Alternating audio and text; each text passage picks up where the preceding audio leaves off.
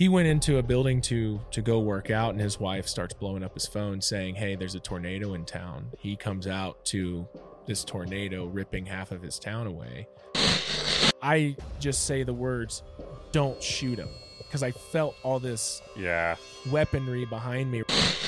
He had I believe it was a pink bikini on underneath his uniform, and the trooper asked him, where did you get that? And he had claimed he found it on the side of the road. On night shift, we would have a nuclear research reactor.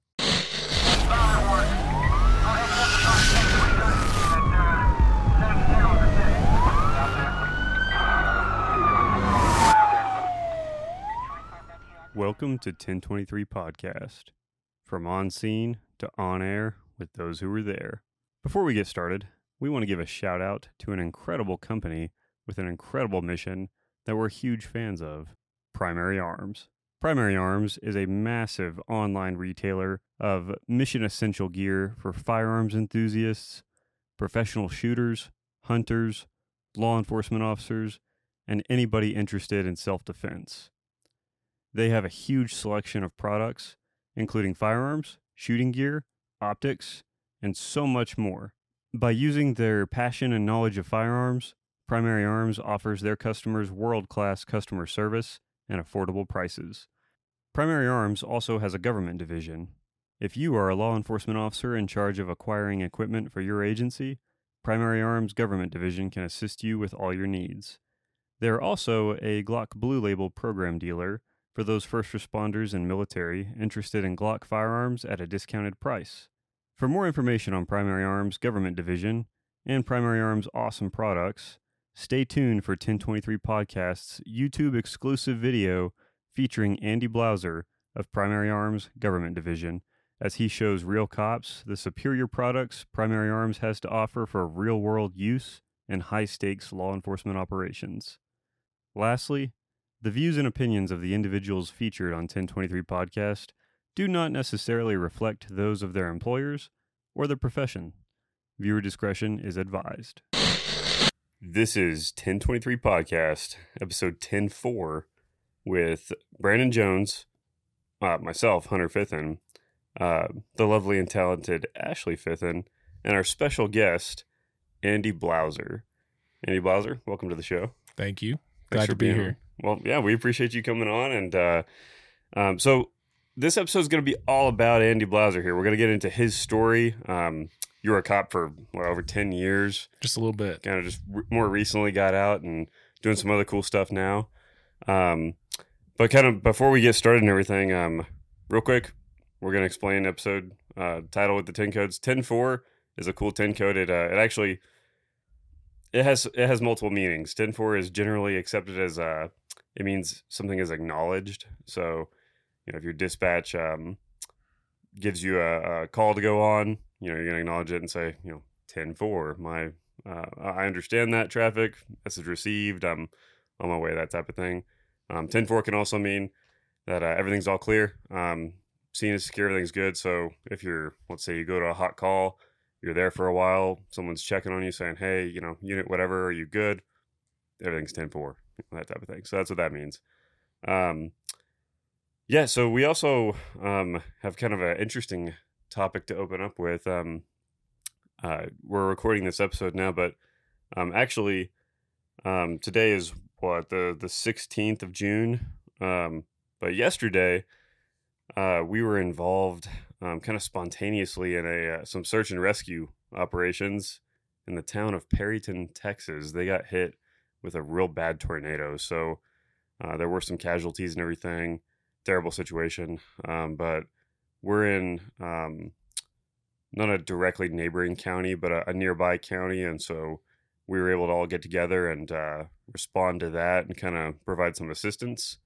And Blauser here just happened to be here for this podcast at the right time, and so you all of a sudden found yourself in a county unit at an agency you used to work for. That's right. Go into an emergency again. That's right. It's almost like playing out like some of those movies. It's we need you for one last mission. I'm retired. You can't get me. Yeah, that's basically how it went down.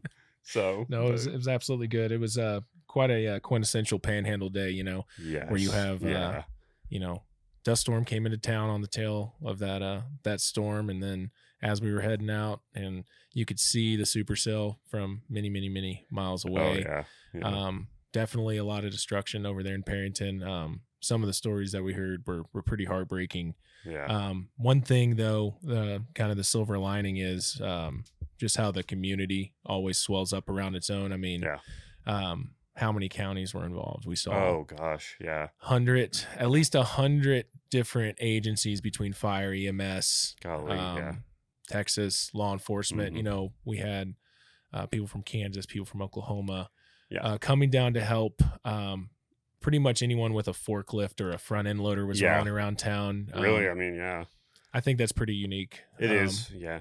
Well, and for those in the audience who maybe, so we kind of live in Tornado Alley, and for those who have never really been around tornadoes, never seen the aftermath of one, like it's bad. Like this town got turned into it looks like a war zone. It looks like bombs went off there and everything. Like buildings are destroyed, collapsed. 150-year-old buildings. Yes, to give you some idea of the frequency of that town. So it's definitely a historic event for them. Yeah, for sure. So it was wild, but yeah, it was amazing to see just hundreds and hundreds of not only first responders from the surrounding area showing up, but just everyday average Joes showing up, and someone's got a pickup truck and a chainsaw ready to show up and help cut people out of buildings who are trapped and things like that. It was really cool, and a terrible tragedy, but really cool to be a part of the response to help these folks out. So absolutely. Something interesting on that is just the look on people's faces with like the citizens that were there, just kind of walking aimlessly down the street, just with a lost look on their face. And I've seen that because I responded to in April 21st, 2007, went to another tornado in another town. It was the same. Everybody has the same look on their face of just, it's a unique look to a situation like that. That's the only time I've ever seen it is when a disaster like that is just, I think, it's just shock, but it's a mass shock because you have hundreds or thousands of people just walking around in shock. It's crazy when it's that many people. I mean, we see it all the time on wrecks. You'll have somebody who appears to be normal, but they've just been in a 6 or 7 rollover accident, and they're just there. It's the same thing, but on a mass scale. I feel that PD guy that we linked up, the local PD guy that we linked up with, I kind of feel like he was kind of going through some of that because he kind of had that same zone going on. He was doing a great job and all that, but I think he was down. I would say this just for the people watching. We roll into town. We kind of get our loose assignment. We link up with this Perryton police officer, and he was describing the story of he went into a building to go work out, and his wife starts blowing up his phone saying, "Hey, there's a tornado in town." He comes out to this tornado ripping half of his town away. It's different when you're on patrol because you're just passing through a town. Yeah, it's the town, but when you're on patrol and you're there every single day, every nook and cranny of that place. You know who lives where, the stories, the timelines and all that stuff. So for him, I guarantee you he knew some of the victims. Absolutely. I mean, almost without a doubt. And to go out into your town and see that kind of destruction has to be definitely something that young man needs to work on later on in life, whenever everything settles down.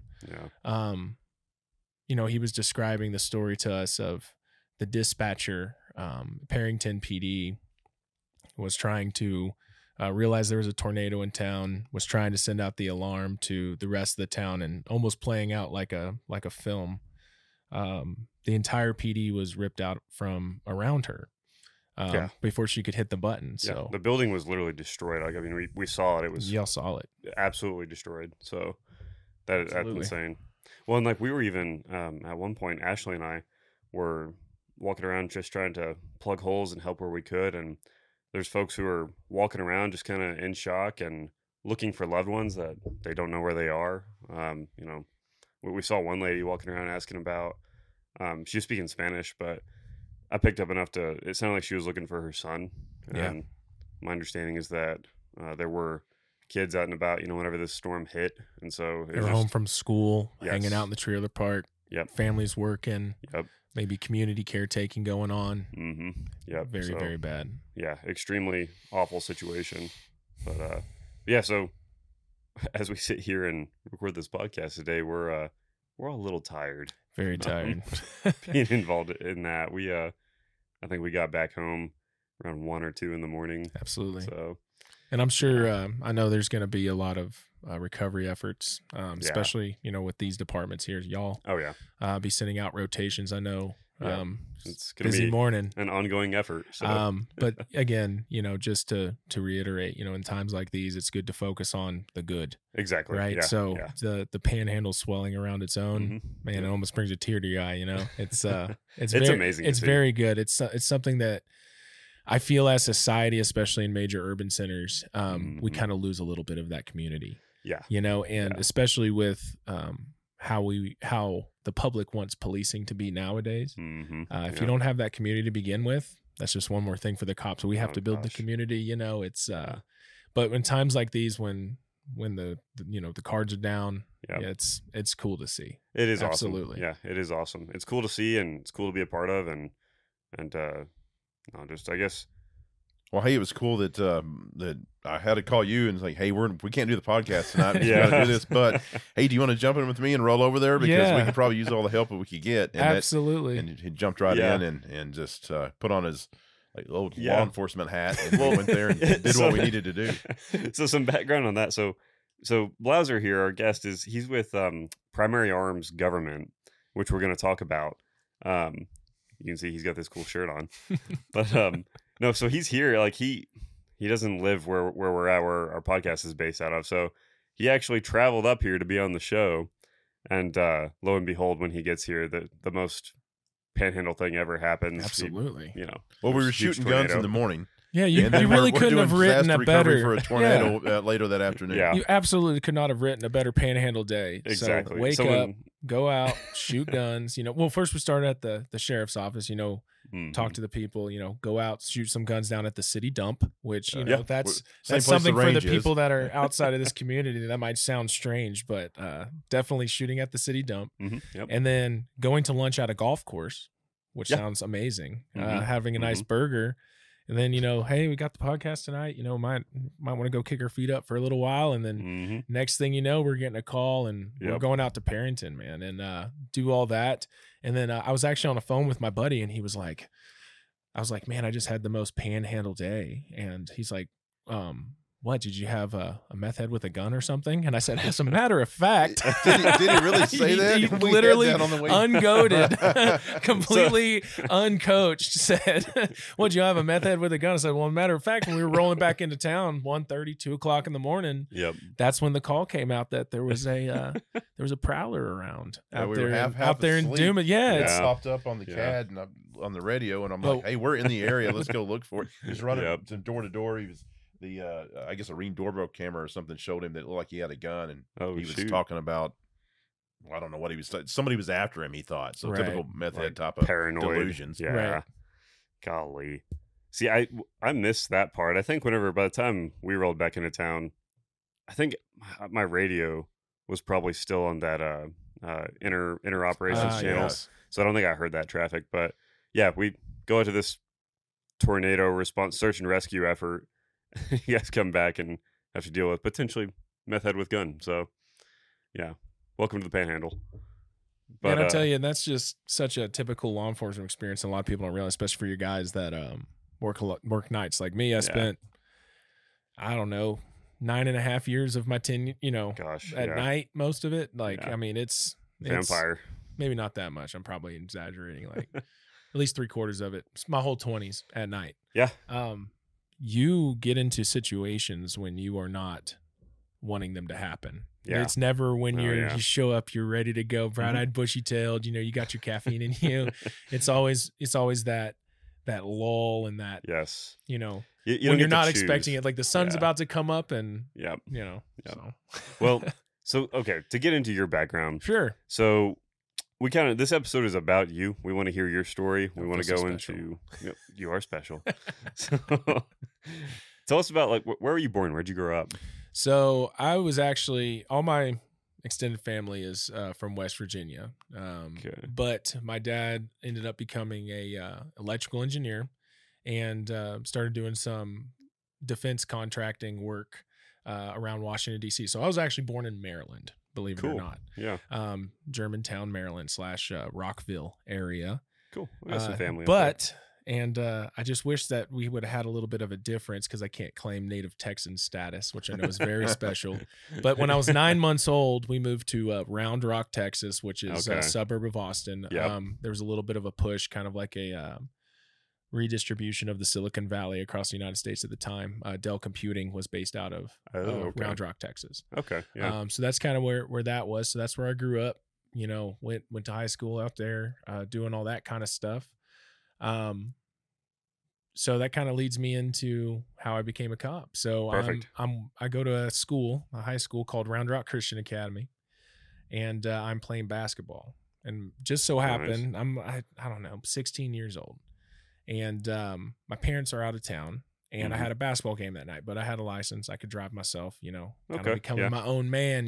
Parents are leaving, man. It was independent. Big boy. So I'm out there playing basketball. First tip off, I was, I'm 6'4", so even though I'm the most uncoordinated dude you ever meet, I look like I can play basketball pretty well. Right, my mother's actually very talented as a basketball player, but end up getting the tip off. It gets passed back to me, and I actually hit a 3-point shot, which never happens. Like I can't tell you how many times I just hit bricks going out there, but I get a little cocky, right? So I shoot the shot. I'm fading back like this, right? And next thing I know, this kid who was running up behind me had his mouth open, and he nailed me on the back of the head with his mouth open. So immediately I had like blood coming out the back. I saw like a white light, and I was like, teeth marks. And family friend was actually there, and he happened to be a Austin fire department guy. And so I was like, hey man, put the super glue in me, patch me up like Rocky. I'm having the best game of my life. You can't take me out. I was like, no, you're bleeding pretty profusely. We got to go to the ER. No. So I'm like, all right. So by this point, my mom already knows. She's on the way back from wherever she was, hour or two away. Yeah. Meets me in the emergency room. I'm getting my head worked on, and just so happened that was the next week coming up was career day. And I had a really great experience in that ER. This, doctor comes in, he patches me up, made me not feel any pain, all that stuff, was like talking to me about. So it was cool. And I was like, you know what?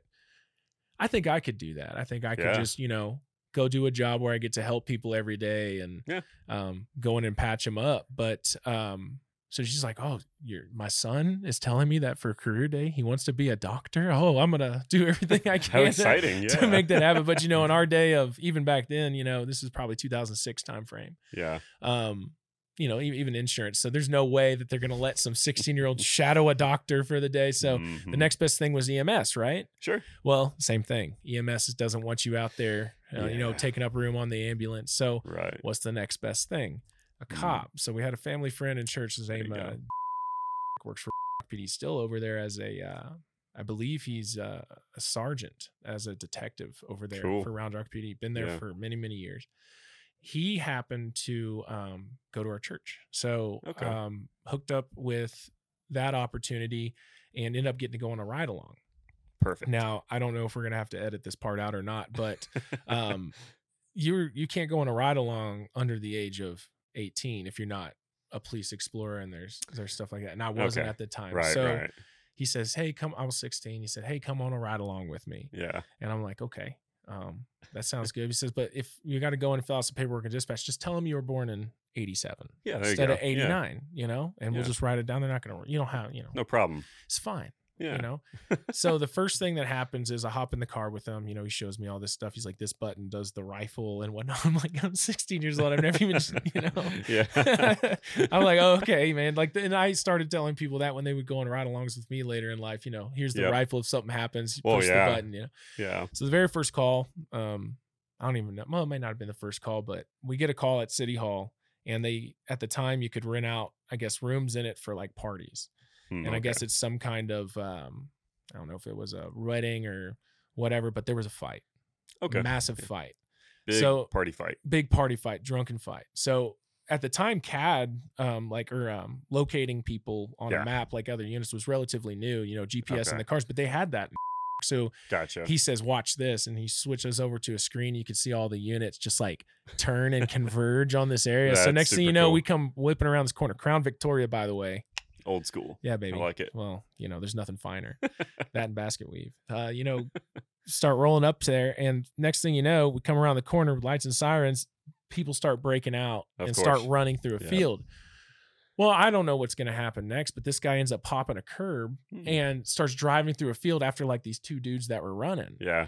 Right. So he ends up like coming up to where this dude was at, opens up his door and does that thing with the Crown Vic, like where you throw it in park while it's still driving. It would go, but it would stop eventually. Yeah. Right. So it was almost like, it's not supposed to do that, but it's like a feature, cops love that, if I really have to bail out, we can. Yes. So he does that. And then almost like a ninja move is already on top of this dude and like has him detained, throws him in the back, starts driving back to go get another one. So, long story long, the dust starts settling and we end up kind of like, he's showing me some more stuff in the police car later. The guy's already in jail. And I say, man, I was like, that's incredible. That was so cool. That was so much. And I said, you do this every night? And he goes, yeah. Yeah. I said, man, how much money do you make a year? He goes, check it out. $31,000 a year. Oh, boy. And dude, I'm 16 years old and I'm like, whoa, you know how much stuff I could do with $31,000, man? Like I just rely on my grandma to send me, a $20 bill for my birthday to do what I need to do. Yep. 31,000 to a 16-year-old kid and you get to do cool stuff. That's right. Like, what could be better? Why would you not want to be a cop? So that's kind of how it started. I ended up joining the police force program, got bit hard by the bug.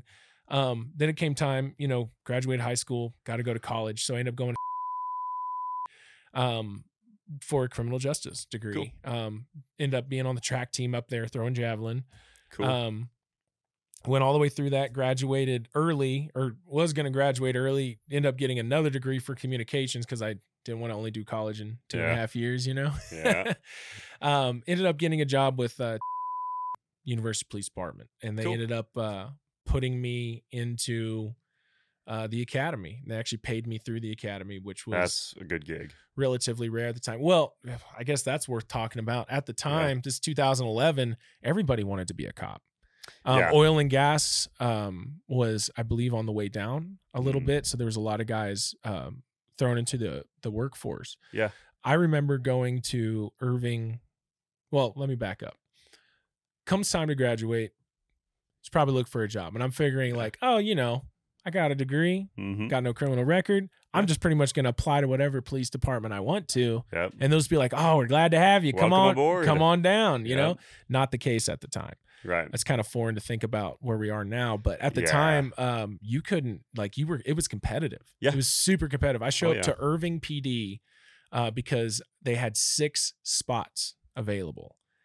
And I was like, man, that gives me a really, really good chance to get in. I show up for this civil service test and there's 350 guys wrapped around a high school, half of which are Iraq and Afghanistan veterans. Right. So I go in, I take the test, we do the physical thing. At the time I was in very, very good shape. I placed like 65th out of 350 guys. And they said anyone who's military gets 5 extra points on the civil service as well. That's nice. So I'm like, oh, well, cool. Well, these guys are super squared away. Nothing, obviously, yes, veterans, they serve our country. They deserve the first. I have no problem with that. I just was like, what am I supposed to do? Exactly. Like, why am I even here? Exactly.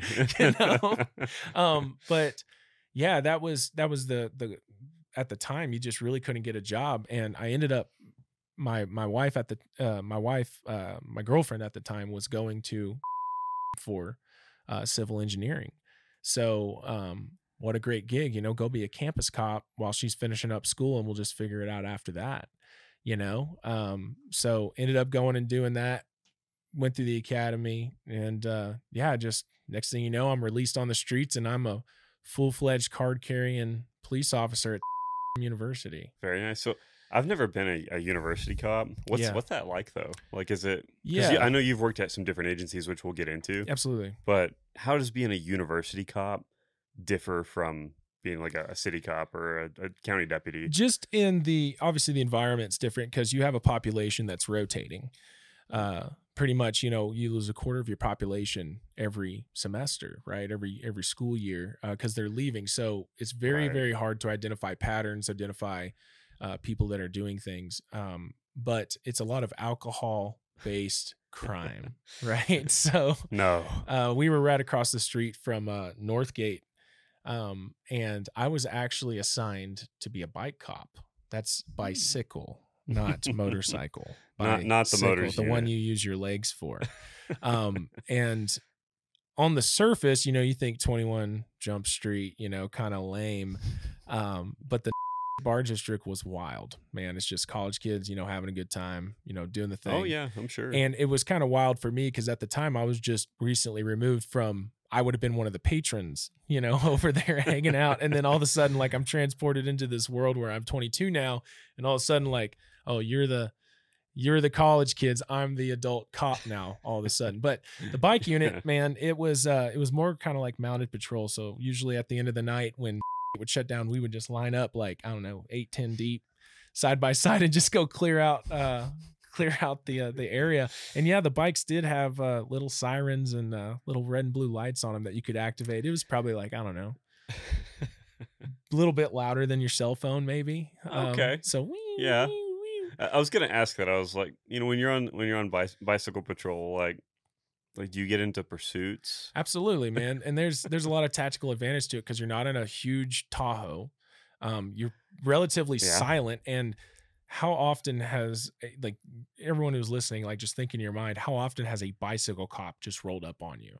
It's relatively rare, right? So there's a lot of things that you could catch, hand to hands, kids drinking when they shouldn't be, or people trying to bring alcohol out of the bar and giving it to some, like, getting in cars. Exactly. Yeah. Well, of course, DWIs was everywhere down there. But I remember one time specifically, we had a call for a fight inside the hookah lounge. Anyone from area will understand what that place is.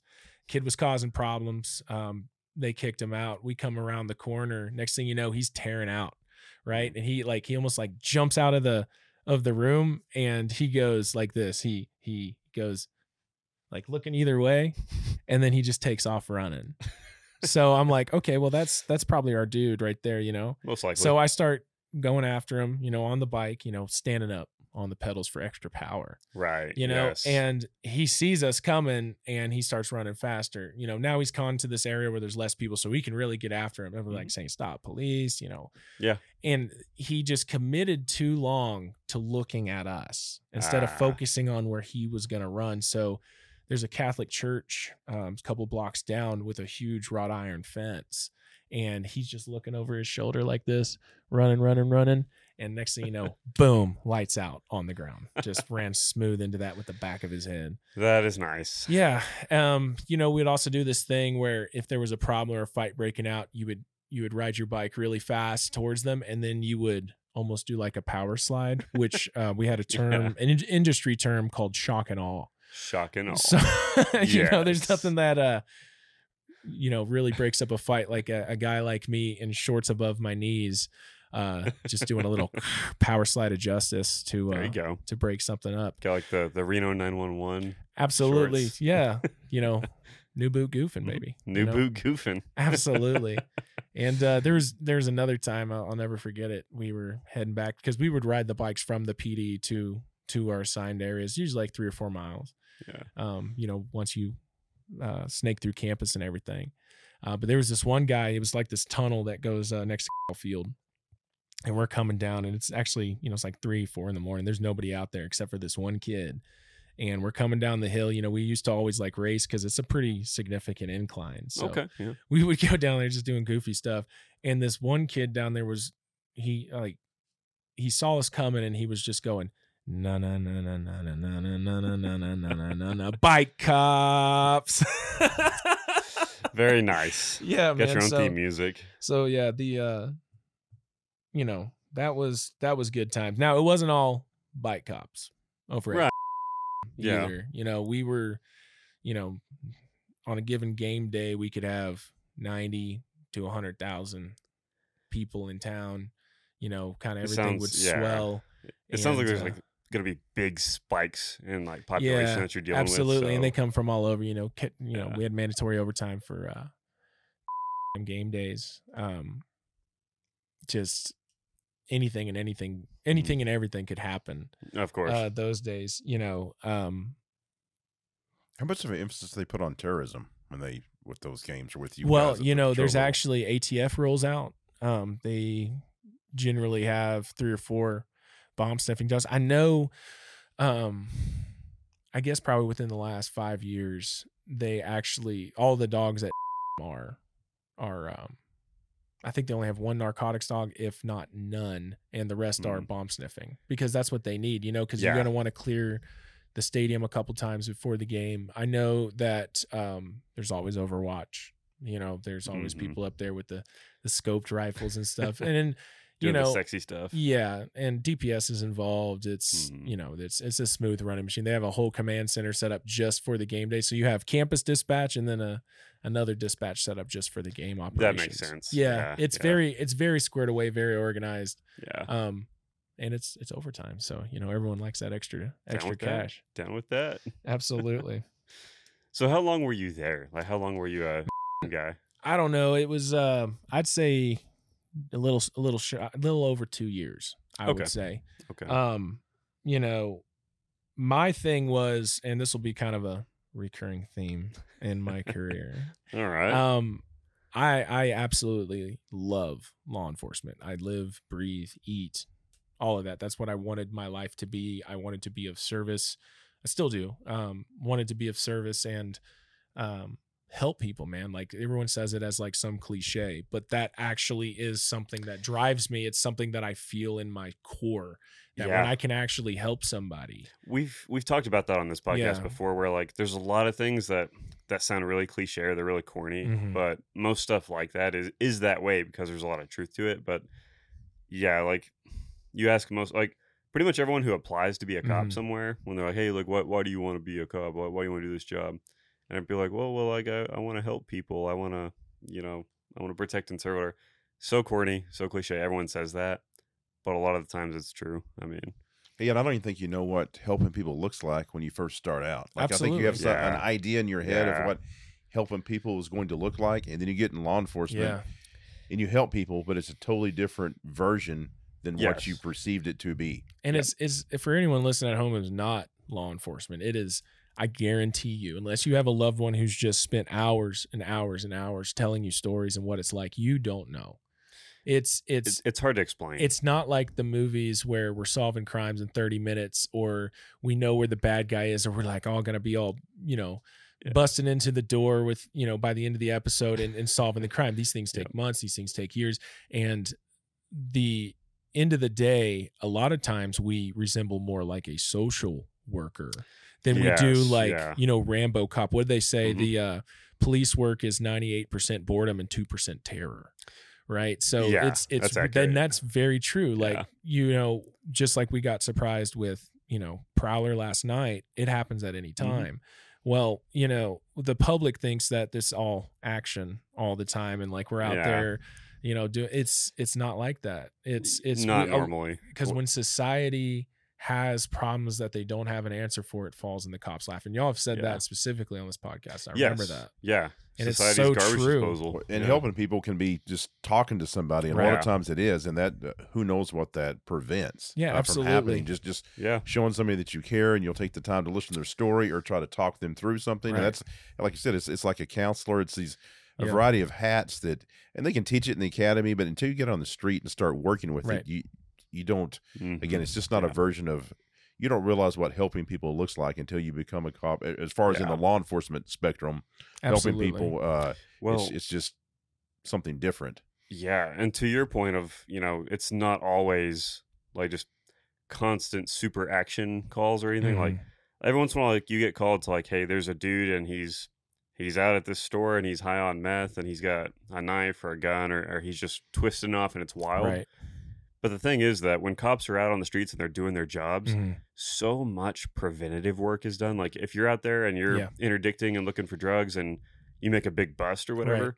well, there's no way to quantify it. You're never going to know. Absolutely. There's no crime stats on crimes that didn't happen. Yes. Right? Yeah. Crimes that were prevented, man. Mass Mhm. mass shooting events that cops have thwarted just for doing their job as a good traffic cop. Yes. Stopping the fentanyl that's coming in, stopping that car that has the girl that in the back is a little bit different, and you decide to dig deeper and you decide to ask more questions and you find someone in human trafficking.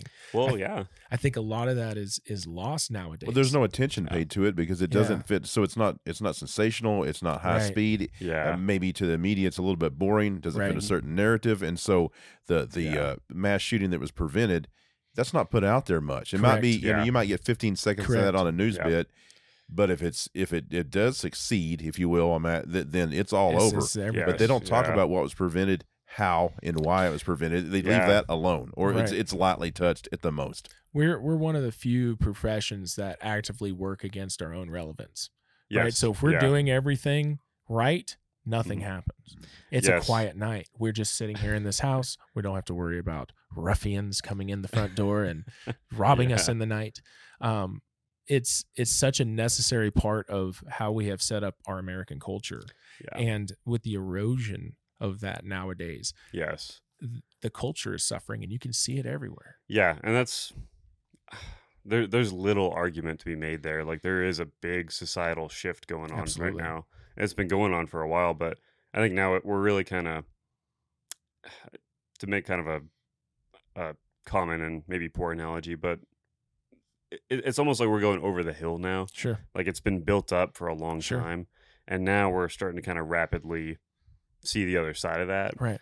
But it'll be interesting to see where it goes. Yeah, absolutely. And I think, says we are a reflection. We are a cross section of the society of which we protect. Exactly. Right. Yeah. So as society goes down in morals, as society goes down in what they value, that's going to be reflected in your police forces. Yes. Everybody right now is having hiring issues. You have people who are lowering standards to let people in. Yeah. And so these problems that we accused cops of 2015 to now, you're actually going to start seeing them.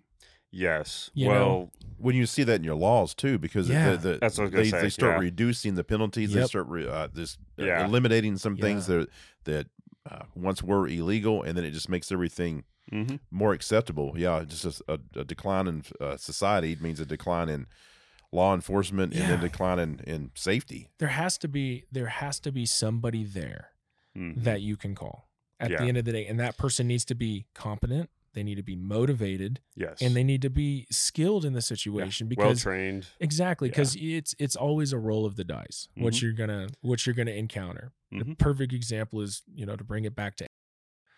We were somehow, I don't know how all this stuff was organized. Universities are weird because they were formed after the tower shooter in UT back in the 60s. Oh, okay, yeah. So after that, the legislature of Texas decided that every single university, state-funded university in the state of Texas, will have their own police force.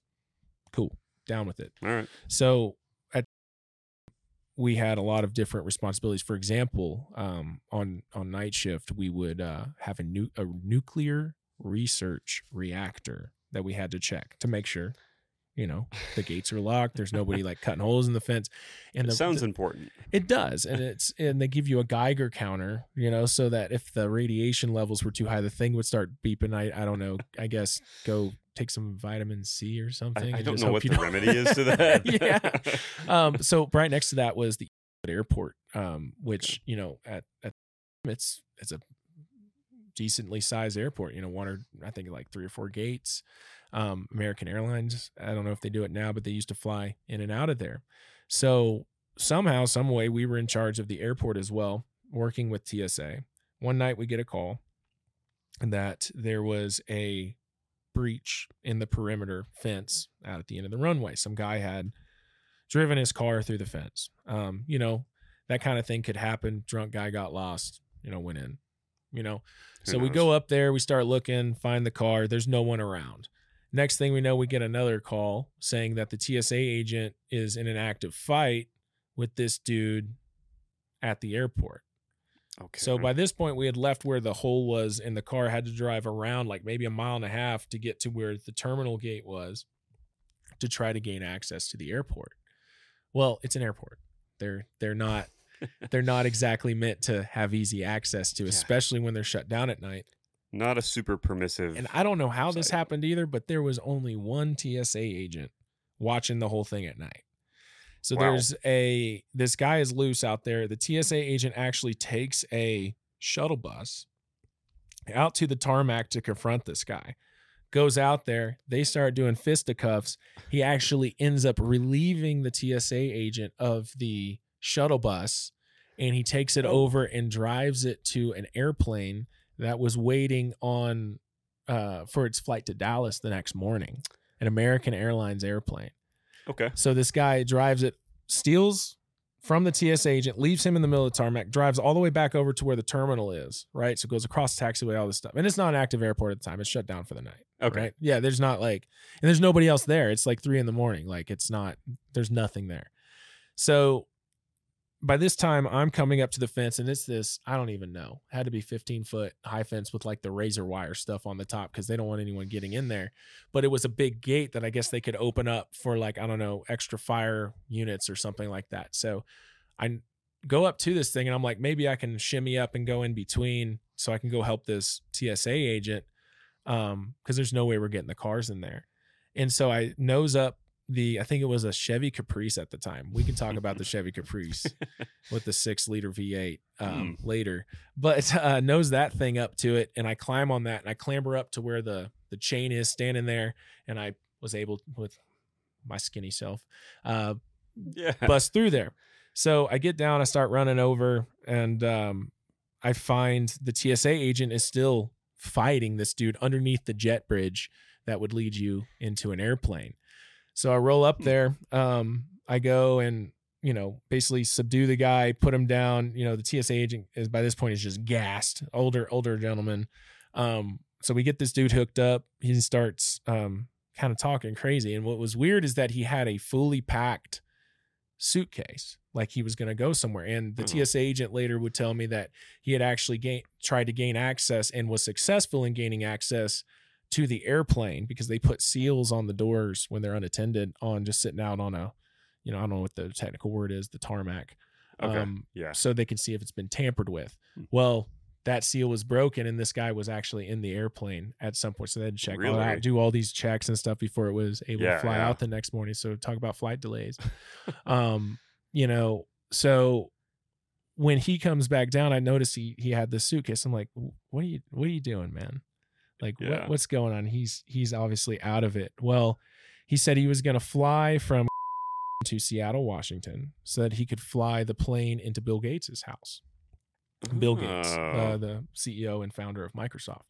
There you go. And I was like, why would you want to do something like that? And he says, well, back in the late 80s, he stole my idea for the computer mouse. Because back before you actually could click on stuff, you just do command lines into a computer. And I was like, okay, all right. Well, I'm sorry that happened to you, but what was your plan? He's like, well, I was going to take that plane and fly it. So I was like, do you have a pilot's license? Like, no, I don't, not at all. And then by this point, I'm like, all right, we have a mental crisis on our hands. So we go, we start doing the whole thing. And turns out this dude is just horribly, horribly addicted to hydrocodone. Okay. And he was having, I guess, very much so a delusion at the time. Yeah. Yeah. But just crazy stuff like that people don't realize that walks among us. Yes. Every single day, absolutely, man. So that was kind of nuts. That sounds nuts. And I guess kind of the worst part too, you talk about cops, I'm not like, the pinnacle of human health or something, but nor am I. I'm somewhat in shape so that I can help somebody else. Right. You have cops, like, especially in this situation, I jumped that fence to the airport and I was fighting with the dude. Well, what if he would have started beating me? I see 2 cops showing up to try to back me up, see where I went over the fence. And literally the guy looks at the fence and is like, there's no way. And you see him like just kind of throw his hands up and try to go around another way, so that's critical time where just physicality would have, well, you got to be fit. Could have been a bad situation. Yeah. Yeah. Like you don't have to be Would it be ideal for all cops to be Olympic level athletes? Yeah, of course. But realistically, that's not going to happen. But you do need to be in a certain physical state to where you can hop over fences, you can chase people, you can fight people, you can do that sort of thing. So society expects that of us. Yes. You know, if we really take that oath that we're going to do that, it's definitely something to consider, where you're not doing yourself any favors and you're not doing them any favors by not taking care of yourself. You know, and I know a lot of cops, especially with dealing with the mental health side of things, which we'll get into more later, but they pick up bad habits to try to cope with a lot of those things. And what I found, and I wish I would have known this earlier in my life, but what I found now is just working out is some of the best mental health relief that you can get. You feel good. You get endorphins released into your body. You know, you're tiring yourself out a little bit, and in a positive way, where in the back of your head, you know, us as cops, we're always putting everyone else first, society first, the job first, the problem, who needs me right now. And I think that's something that if you can go do for yourself, that can keep you a lot better balanced, you know, so you can go out and be the best cop that you need to be. It's a win-win. Absolutely. I mean, you are doing something for yourself, and at the same time, you're bettering yourself to go back out there and serve others. So, for sure. Yeah. Awesome. Absolutely. So I guess, you know, a lot of people are going to question, I've had 4 different departments in 10 years. Okay. I am what you would call a gypsy cop, right? Cop. And that used to be such a cuss word. Yes. In our profession now. Nowadays, that's normal. It's common. You know? Yeah. And so I feel like I've lived on 2 distinct sides of law enforcement. 2015, the Ferguson, Missouri being the center point of that. So not to get too much into it now, because it'll be a reoccurring theme, but you know, from 2012 to 2015 was one way of being a cop. And then you started seeing the culture shift and the societal shift when that happened. One of the most eerie things to me, and not to skip ahead, was I'm out here in the Panhandle, working as a deputy off of 287, middle of nowhere, middle of the night, see a car. I think it was tail lighters out or something. Go and pull them over. Next thing you know, they pop out of the car, which for cops, you pop that door, like that's what's coming after that is usually not good. You know, it's usually you're either gonna produce a weapon or we're gonna start running. Right? The stay in the car is a very important thing. And if you're not a cop and you happen to be listening to this, don't get out of the car until you're asked, please. So they get out of the car and they literally put their hands up and say, hands up, don't shoot. And they just started chanting it at me. And I had kind of heard some stuff on the news about this at some point, and I was just like, what are y'all talking about? And at first I was really cool about it. I was like, oh, that's kind of nice. You know, hands up, their hands are up here. You know, that's great for me. You're not reaching for stuff, that we're accomplishing what I would like to accomplish, which is a safe traffic interaction, you know, so cool. But it was just so eerie to me that in the middle of nowhere in the Panhandle, that had nothing to do with this injustice that was in Ferguson, Missouri, or as people perceived it. Right. And what did I have to do with that? You know, it was very, very strange, man. I'd never really experienced anything quite like that. And that's, you know, like I said, I jumped ahead, but that's kind of when I knew that this is going to be different. This is going to be kind of a new pattern where that's the norm, where we just like, oh, that's a phase. It's just everyone's going to get over it. They haven't. Well, hey, I want to like it. And to me, it hurts me. And that may sound silly or whatever, but like, I'm not a racist. I don't treat people bad. I mean, sometimes we have to do what we have to do. Absolutely. But I don't do any of that. And they put that on me. And I know you two guys. I've worked with you two guys. I know you're not like that either. And it's unfair that we all get branded with something in which, I mean, Ferguson wasn't what they portrayed it to be anyway. Right. But these people have this notion. And some of them, there's a lot of like good people that just have watched the news or been indoctrinated somehow that believe horrible. That we're just like some type of killers, some enemies. We're not trying to help people. and they believe that. And it's really sad that you pull somebody over and they're legitimately afraid. Yes. And they're not bad people. They're not criminals. Yes. They're just, they believe that their life is in danger the entire time, the duration of the encounter we're having with them, whether it be a traffic stop or whatever type of call. Yeah. And that's sad because that's not who and what we are, at least the vast majority of us. And yet we're branded with that, and it goes against everything that I know you guys have tried to work for in law enforcement, and yet we can't shake it. And we'll never, I don't know that we ever will be able to. That's just the way it is now. And to my point earlier, you're going to see more of those situations happening as the lowering of the standards continues, or the burnoutness of these cops that have been working overtime for 2.5 years because they can't fill seats. Well, both of those things. Yeah. So they're missing out on family time. They're missing out on the soccer games, the baseball games, the plays, the recitals. And I'm sure if they're married, their spouse is going to be upset with the extra time they're gone. Yes. If you're in these smaller places that don't necessarily pay, overtime's cool, but that still could only equal, $31, $32 an hour.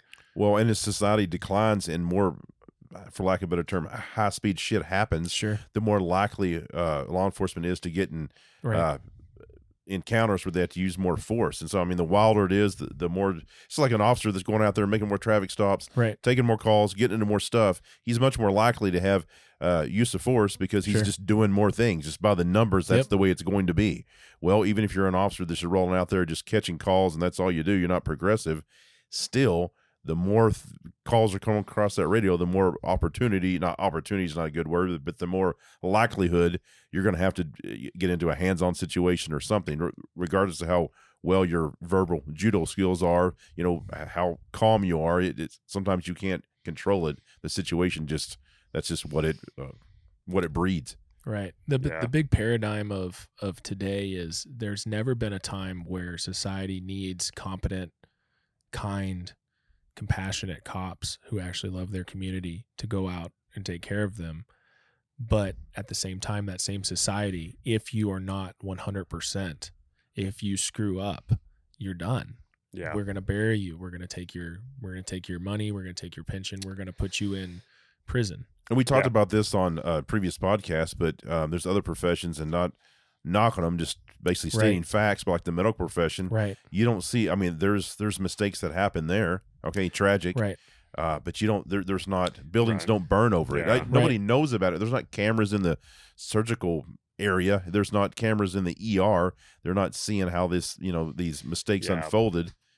But us, we're maybe the same type of mistakes in a way, and it's just put all over the news, and it's like it's on purpose, and there's all these things, and people just feed off of it like it's a drug. And the media does because it sells advertisement or absolutely, and they get to create the tone. Right. So we have CSI Miami, we have Law and Order, we have, whatever cop show you want to, Rookie, Reno 911, all the documentaries, real life. You have them playing both sides of the card. So they're setting up the entertainment, which is the fun, like the public, like what they get to see us do. And then whenever that expectation is not met, because that's what people are expecting.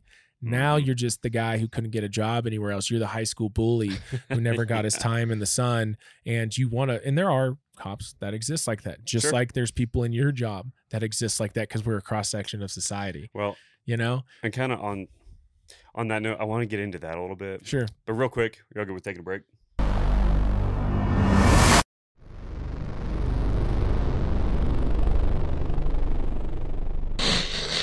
All right, we're back from the break. We're going to kind of pick up where we left off. We're kind of starting to get into a topic of talking about some cops being bullies who really don't need to be cops and stuff like that. But we're going to kind of slide back into where we were. So there we go. Yeah. You want to pick that up? Yeah, sure. Absolutely. Okay. So I guess the overall theme that we're trying to relay here is there's going to be a sliding rule, a cross section, a Venn diagram of, society needs this. They need this kind of cop. They need the psychologist. They need the marriage counselor. They need the social worker, the CPS person who's tender with kids. They need that. And at the same time, the person who would be capable of such things, you're not going to pay them very well, right? You're not going to support them and let them have room to grow. let them have room to make mistakes, because you have to be 100%, right? There's the FTO period. There's some diffusion of responsibility. Well, my FTO told me to do it, right? There's some of that, but as soon as you're out on your own, you're expected to be on. Well, and frankly, it's a ridiculous expectation because like the training that you're going to get in most police academies is good quality training. It's very good. There's just not near enough of it. Sure.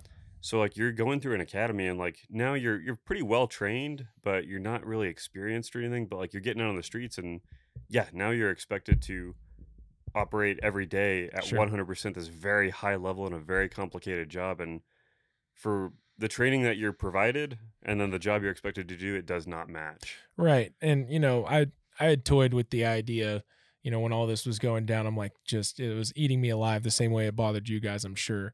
With the society, how society thinks about cops. And I'm like, okay, do this. Fire half the cops. Pay them all double and train them like Navy SEALs. Right? So that high level of, we can go into a community, we can ingratiate ourselves with the community, we can see their needs, help them reach their goals, and also reach our own. Okay. I don't think it's that simple, because like Navy SEALs, excellently trained, but they've never gone into a house with a couple of meth heads, in a domestic, and then try to figure out what they could do for the child that was there, which we still don't have all the answers for that, but it's even different than highly trained military people with very good educations. It's you're talking about the police academies. They could be longer, there could be more training in them, but until you get on the street and start doing the job and experience certain things, because you can't replicate that. It's not something you can replicate in any type of, because we do scenarios in the academy. They even have, rooms set up like they're in a house and all this stuff, and that helps. But the reality of dealing with those type of clusters in real life are what start building you and cementing you in your experience in law enforcement, and that just helps you. Actually doing the job helps you better than anything else. I mean, you need the basis of the academy to get the laws down and get kind of general operations down, but just experience from call to call over time, you grow with that and become a better officer and more competent, and typically a better problem solver, a better verbal judo. And that's the side, to clarify a little bit, that's the side that I'm referring to, right? The level of training that a Navy SEAL would go through versus what a cop goes through, right? You talk about the number of hours that it takes to be a police officer going through academy. I know when I went through, it was something like 700 something. I think it's my TCOL reported hours was 700 hours, something like that. I don't know the exact figure. Maybe it's something we could look up on the fly, but I could probably find what the average time for a Texas licensed beautician is, how long it takes them to get their license, how much training they have to go through just to cut hair. It's many more hours than taking someone off the street and making them a cop. And so I feel like academies today are set up for what the job of law enforcement ideally should be. I think a lot of times we are thrown into situations that should not be police situations. Mental health is a big one. Or garbage disposal is what we are. I mean, it was just we don't know what to do with this. Right. Call the cops. Right. Yep. Well, I know a specific story. I guess we're, before we go into that, I guess to keep the timeline rolling, because we can talk on this a lot. But to wrap up my time at, and kind of an overarching theme in my career is I would always try to put myself in the best situation to catch the most crime. And the way that I can say that is like, okay, there are aspects of being a cop that absolutely suck, right? And so if I'm going to, in my mind, if I'm going to be sacrificing myself, time with my family, time with, my body being torn up, my never sleeping, right? Having sleep disturbances from PTSD, all those if I'm going to do that, then I'm not going to waste the opportunity that I have had to be here and be a cop. And as a side note, and maybe it's the main theme, people don't realize the mountain of work that it takes for a cop just to arrive on your scene to take care of your problem. You don't see the studying. You don't see the academy. You don't see the experience. You don't see the times that he did fail, he or she failed. And succeeded past that and learned and developed. You don't see all of that whenever someone just arrives on your scene and you just expect them to be some Keystone Cop out here. You know, you never, you know, it's one of those things, man. Well, you talk about not seeing things, and I don't remember that. You guys, both of you probably watched this video, and it was several years ago. There was a Fort Worth, I don't know if it's Fort Worth, some kind of Metroplex officer that he was chasing a kid and like did some kind of barrel roll, and it was real. I don't. Did you either one? You know what I'm talking about? You mean like he was chasing a kid? I think he was running from a pool and he like rolled over. Yeah, like rolled over. But the officer, it turns out, had been to like a couple of suicides that same day, that same shift. So he had all these things happen, right? So he's at a heightened sense, and he rolls up to a more minor type call. I see what you're talking about. But his kids running from him. It was a neighborhood pool, I believe, in a Fort Worth suburb. Yeah, so this sounds correct. And we can get into my contract deputy days later, but it's a master plan community that has a access controlled HOA pool. And somehow, some way, 300, 400 kids start showing up at this pool and doing what kids do, you know, throwing the chairs in the water, making mess, you know, ripping up the building, whatever. So the cops were called.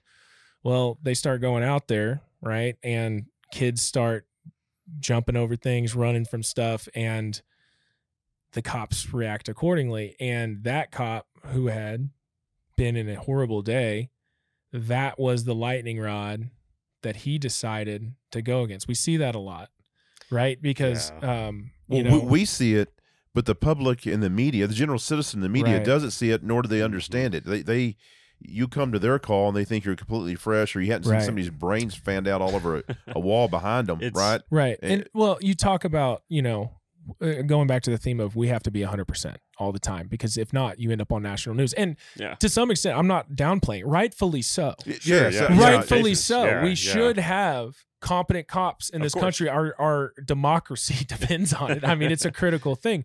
But like you talk about, you know, my experience in county, that's where happened, right? You know, and that was Trooper who pulled her over, and that, you know, talking to people who knew him, I don't know him personally, but talking to people who knew him, he was always cool, calm, collected trooper, never really got riled up, was your typical, not even the kind of trooper that we think of, we're like, oh, registration's expired, you know, like we're gonna tow you off for the 1 month you're over. Not like that. No, I love you troopers, you know, Texas 10. We'll get into that later.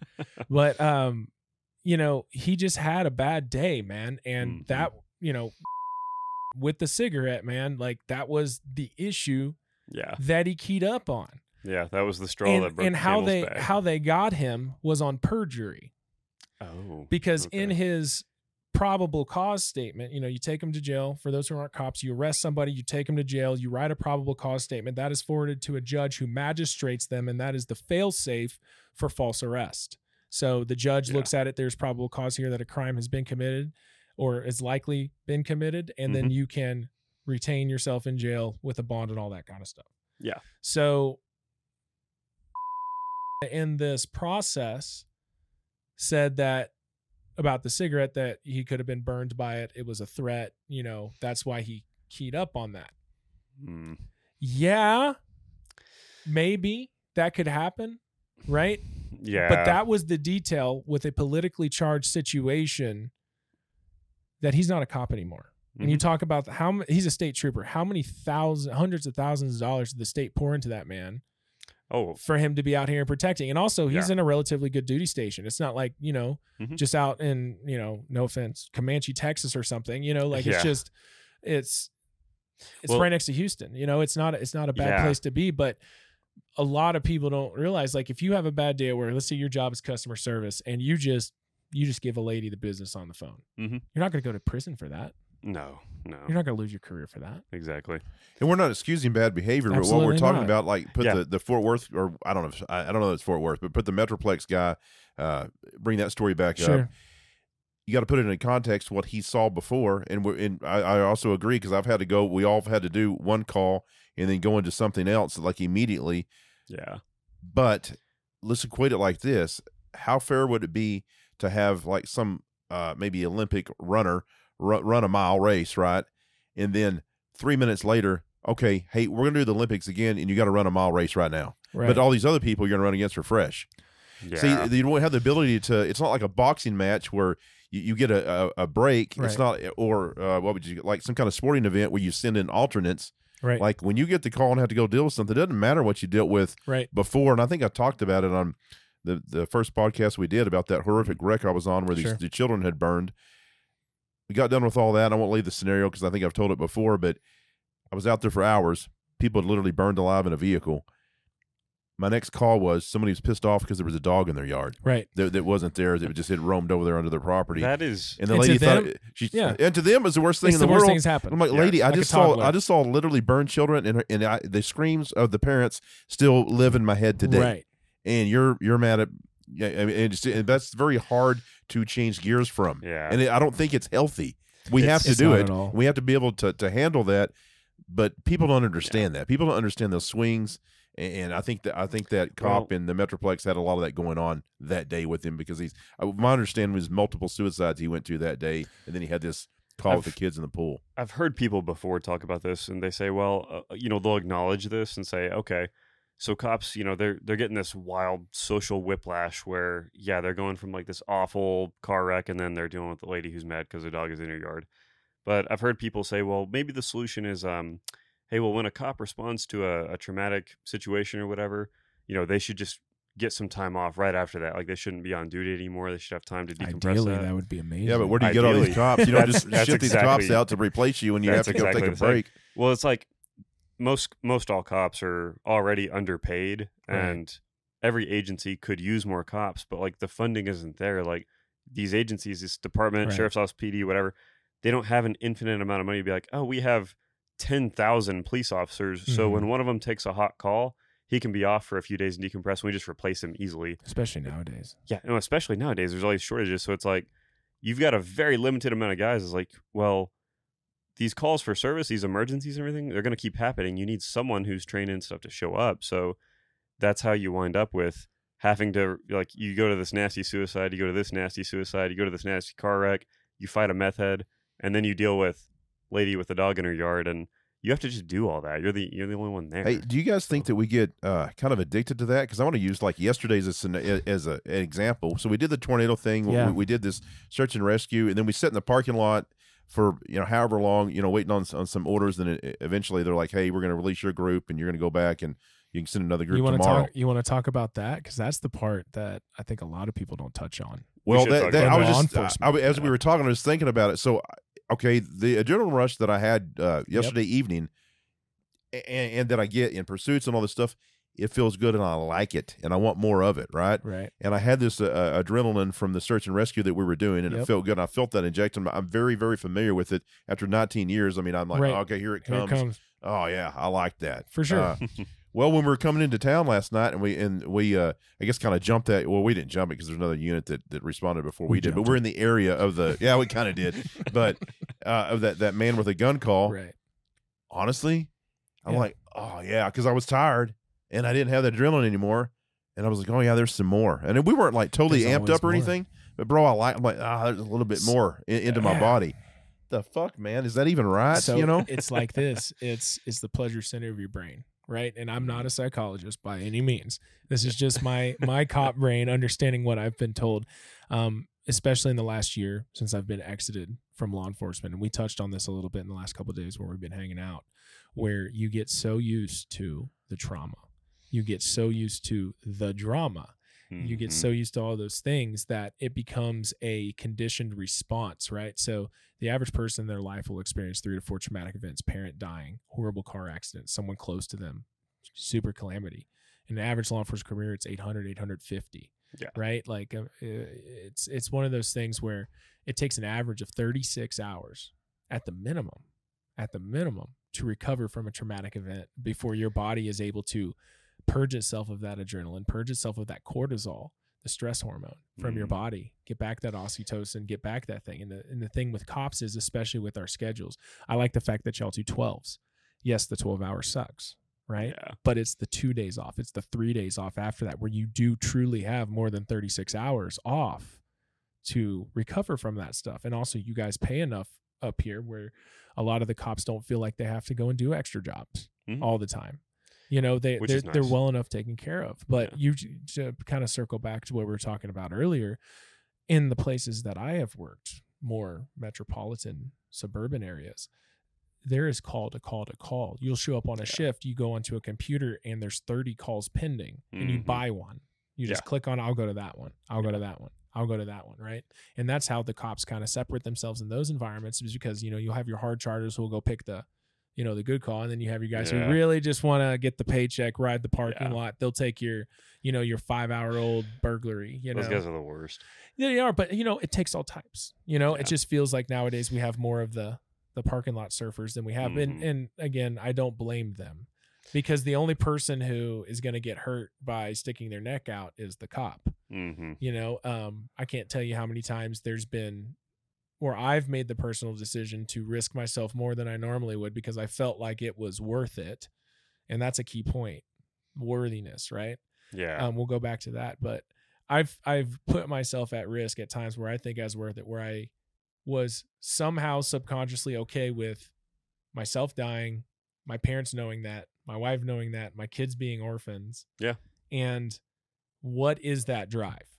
What is that inside of a person who goes and puts themselves on the line to do that?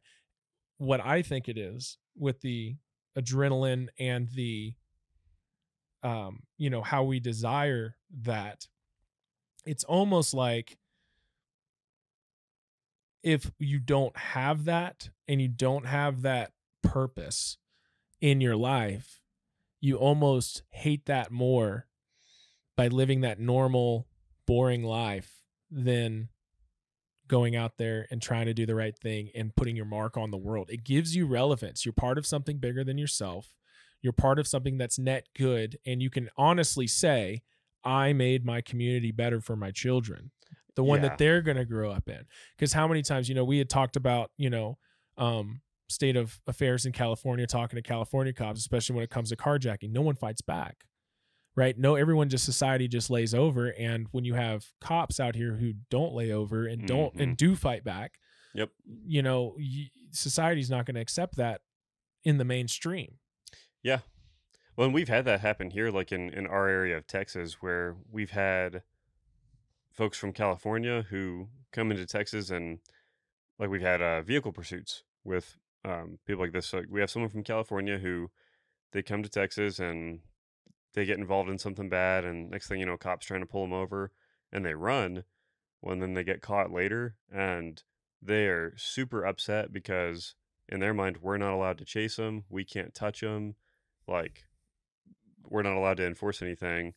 And we explain, you know, hey, this is a completely different state with, like, we actually do enforce laws here. Absolutely. Well, I've been involved in several chases, and I think you have a couple with me, where they have literally said, well, I didn't think y'all, like, I didn't think you could chase me, or I thought if I did this, you know, you were going to chase me. Not that we're going to get, you know, chase somebody through a school zone at 3:00 when all the kids are getting out of school. Yeah, I mean, we're not going to do that. Reason. But they just have this idea that, hey, if I do this, you won't chase me. And that's come from policies in other agencies or other states where they've gotten away with that. It's liability driven too, you know. Yeah, that's what it is. A lot of times you have, you know, like counties have their own set of insurance, and that's a little bit different. But when you're talking about municipalities or campuses or schools, there is a lot more administration above a chief and his decisions within a department.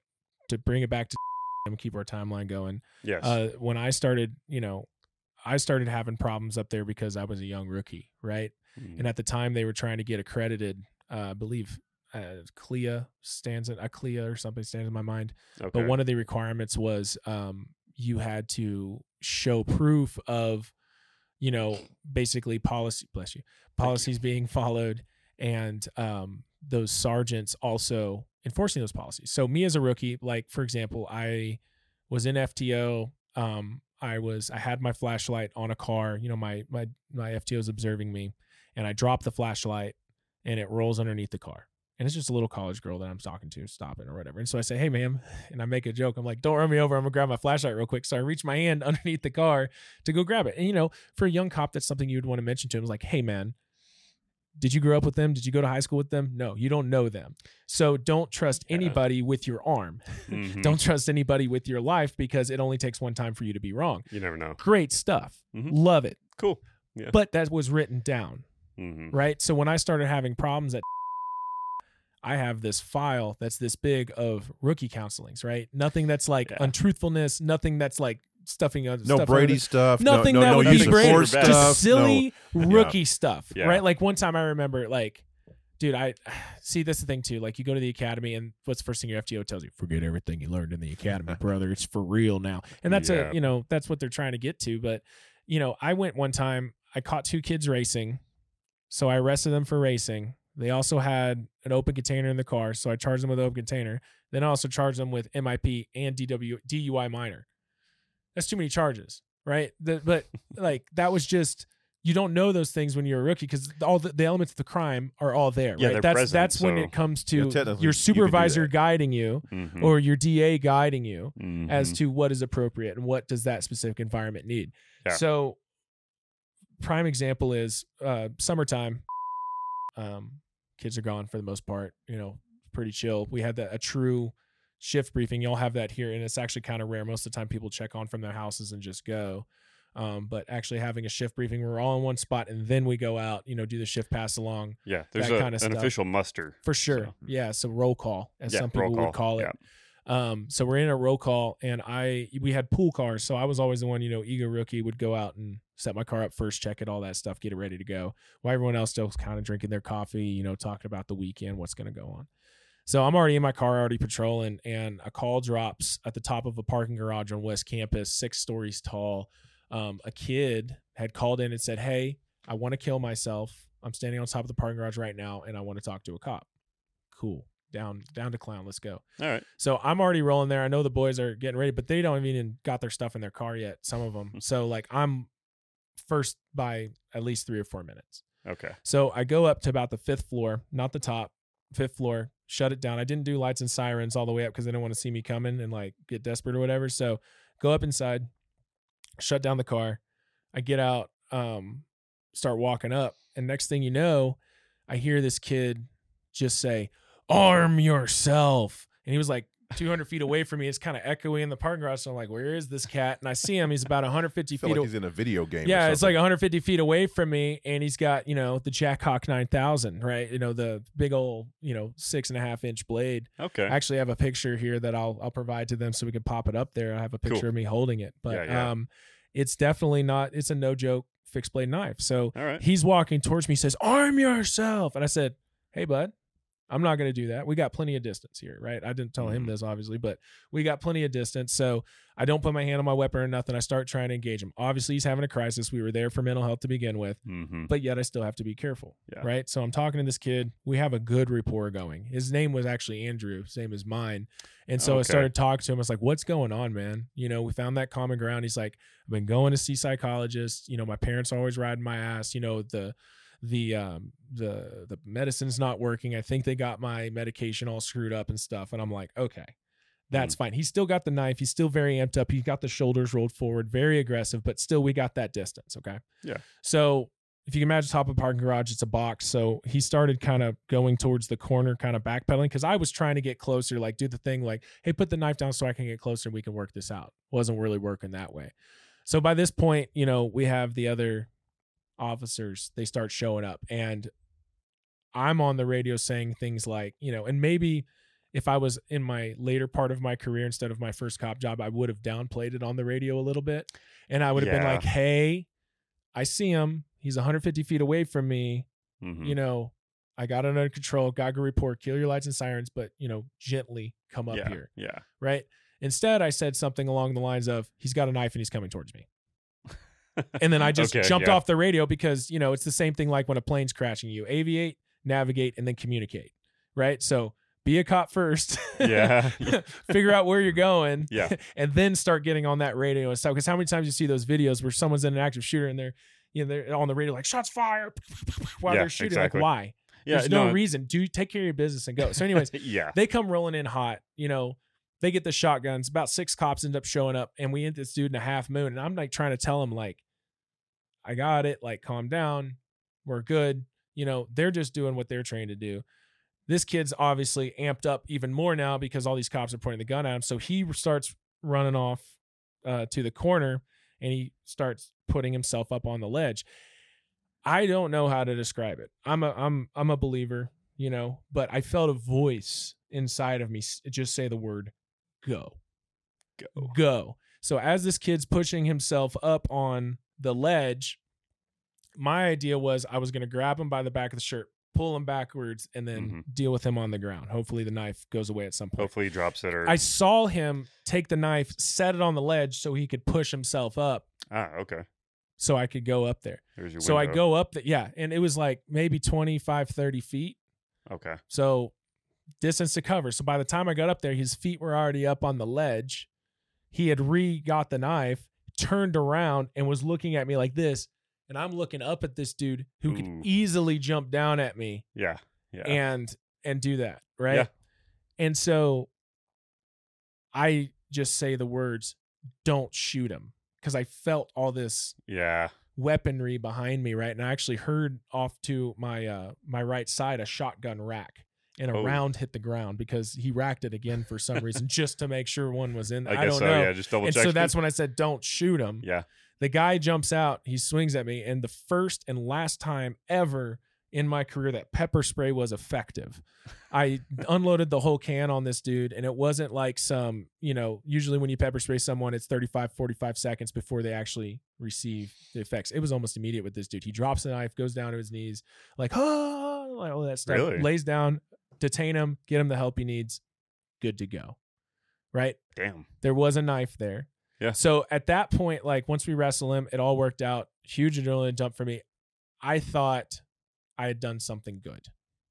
Well, it sounds like you did. No, that's what I thought, right? And I thought I had done something that I was trained to do. My number was called. I performed. Right. I met the expectations that I had in my mind of what society wanted from me. Mm-hmm. Right. So I was very happy. The experience of that was, you shouldn't have rushed him. You almost got us into an officer involved shooting. Mm-hmm. The lieutenant at the time, that was all he needed, the ammunition he needed to start making life really bad for me, because he was saying stuff like, this kid's a liability. He's going to get us sued, all this kind of stuff. And so I'm like, okay, as a young cop, and I'm a little more mature now, a lot more mature now, but as a young cop, that really, really got to me, man. Cause I'm like, what am I supposed to do? Well, yeah. Let you stand there because it's not illegal for you to kill yourself and just let you jump off? Well, that creates its own set of problems because, that kid's family could be like, hey, right, my son was having a crisis. He asked for help. The cops showed up and they just didn't help him. And he just killed himself. Which, and they didn't do anything. Unfortunately, I've heard that amongst some law enforcement leaders about it's not illegal to kill yourself, talking about barricaded subjects that are suicidal in a house alone. They leave them alone now. Well, in some agencies they are. And I'm big time against that because they have things called legs and they can walk away from their house.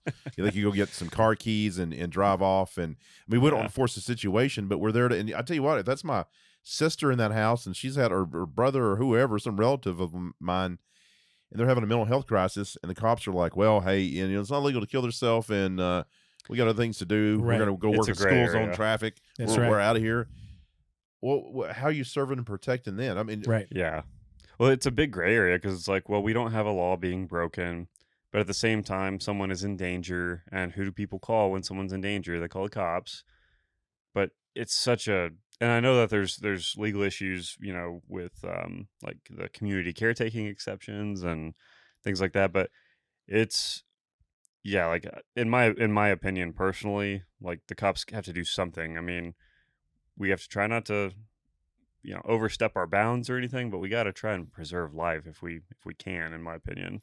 I feel a lot of the lines are blurred when you talk about community caretaking, right? Because you can, cops will understand this, but maybe the public won't. You can actually use community caretaking as an enforcement tool, right? Sure. So you see someone swerving on the road. This is just the most simple example. You see someone swerving on the road. They're necessarily not breaking a law, but you know that someone swerving within their lane could be a DWI. Well, you can justify that as community caretaking. Like, hey, are you okay? You could be a diabetic. You could be having a heart attack. You could be old. You could be confused. Like something's going on. Yeah. This is not normal. And I have a baseline of 15,000 cars I've seen today that didn't act like this.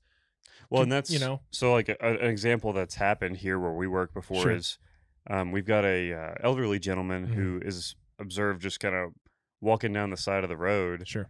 and doesn't appear to really have a clear direction and looks a little confused, keeps stopping and looking around, turning his head, and then keeps going, and then changes direction, goes back, and just seems lost and everything. Well, like, he's not breaking any laws. Like, he's just out walking in public. There's nothing wrong with that. Like, he's not doing anything illegal, but someone calls 911 and is like, hey, can you send someone to check on this Right. guy? Well, you go out there, cops are going to arrive. They talk to this guy, say, hey, are you okay? And he's like, yeah, I'm fine. I'm just out here walking. Like, okay, well, like, do you mind if I ask where you're going? Maybe I can give you a ride or something. And Right. he says, I don't know. And like, okay, well, so you're just, are you out here exercising? Like, what are you doing? He's like, no, I'm going to, see my aunt. Well, where does your aunt live? Maryland. Okay, well, you're not going to walk away. So it becomes this thing where, like, we're going to take this Very guy's evasive. freedom away from him Right. to help him, even though he's not breaking the law, but we're Right. going to take his freedom now. And it becomes a weird issue there. I mean, just about every cop I know, they're very much about the Fourth Amendment, right? Because we don't ever want to Absolutely. live in a place where, oh, I just think my neighbor's doing something, so all I got to do is call down to the KGB and have them go over and, Yeah. go figure it out. Yeah. Yeah. I think like society sometimes would wish that would happen, but even when it comes to terrorism, like, it's a lot of cases, we treat them just the same as every other American citizen. And that's something that we can't lose. Exactly. We definitely can't. But and that's why I say law enforcement is such a pillar, if not the foundation of democracy. And if you erode that in any kind of way, you're only eroding the democracy in which it exists. Yes, it needs to grow. Yes, it needs to improve. Yes, it needs to keep with the times. And if this was the kick in the pants that we needed, then great. But that's not been the case. Yeah. It's going to have to touch the bottom of the barrel a little bit before we can come back out of it. Yeah. Well, it's so true. But okay, so all those gray issues and everything, we could go off on For a big sure. tangent Yeah, we on definitely that. went off on a tangent on that. Move on one. to your panhandle time. Yeah, Is that- definitely. Yeah. So like you're at your cop there, but like let's go ahead and go into. Sure. So it sounds like you get into some Right. pretty hot stuff there. Right. So I definitely, I could have defended myself a lot better now, Knowing what you knowing what I now. know now about how police administrations work. But as a young cop, Yeah. what Sergeant said, it might as well be in Genesis. Like that's what we're doing. And you definitely don't really question or ask or really try to have your own decisions on stuff because, especially in law enforcement, same with fire, same with military, when you're the new guy, you shut up and listen. Right. Like, and I'm not saying it like it's something where, oh, they're asking us to do some nefarious thing and we're just turning a blind eye because we're scared little rookies. Not at all. I'm saying like there's a process, there's a way to do it that comes from experience, the way to operate within specific departmental environments that comes from your FTO, that comes from your sergeant, that in an ideal world, where you're learning those things. But yeah, end up leaving. And then, it was one of those things where I was talking about how many of these departments have administration above them, especially if they're in a specialized environment. So they sent that file of all my rookie verbal counselings and sent it up to just human resources. So they're comparing the same people who deal with professors all the way down to janitors. They're looking at me and I have a personnel file this big and they're like, oh, you guys want us to make a decision on whether to keep this dude or not? How about no? Yeah. So that's what they said. I didn't even have a chance to appeal. It was, but I guess the one thing I would say is what drove me in that is whenever I went up, to, basically appeal or try to appeal my termination, the gentleman there, one of the admin over there said, being a police officer isn't for everybody. And that was at the time one of the most crushing things that I had ever heard. Yeah. Well, it also internalized and went inside of me to be like, I'm going to prove you wrong, man. Yeah. Oh, it's not for me. Okay. Watch this. Yeah. And that's kind of what happened. And so the things that I would get in trouble for, like, for example, we had five square mile campus and I would always be on the perimeter knocking down cars on the 4 streets that went around campus. Right. I actually had at some point after this knife incident, I had a limitation of if I drove more than 35 miles. I had to park the car at the police station and go inside and do like T-kill classes or, police 1 classes or something like that. So I was like, okay. So that was towards the end of all that, and because of me going and assisting surrounding agencies such as police department, we were one of the few ones at the time who had long guns, right? So there would be times where there would be a gang fight or something like that with, and we would go and help them. And just so happened that one night I was helping a guy who had a gang fight, and we actually found the dudes. And next thing I know, I'm out there with my gun, my AR. He has his just his pistol out, and we're chasing this dude who had just shot at people, and he throws off a Desert Eagle as he's running away from us. And that was just such a good situation to have a rifle in. And that guy who I assisted from, even though I got heat from assisting him in that moment, that guy ended up knowing someone up here in the Panhandle for whenever I needed a job, got me the job up here because people knew me as one that can go, be down with you in the trenches, which is as simple as it gets in law enforcement, right? Yeah.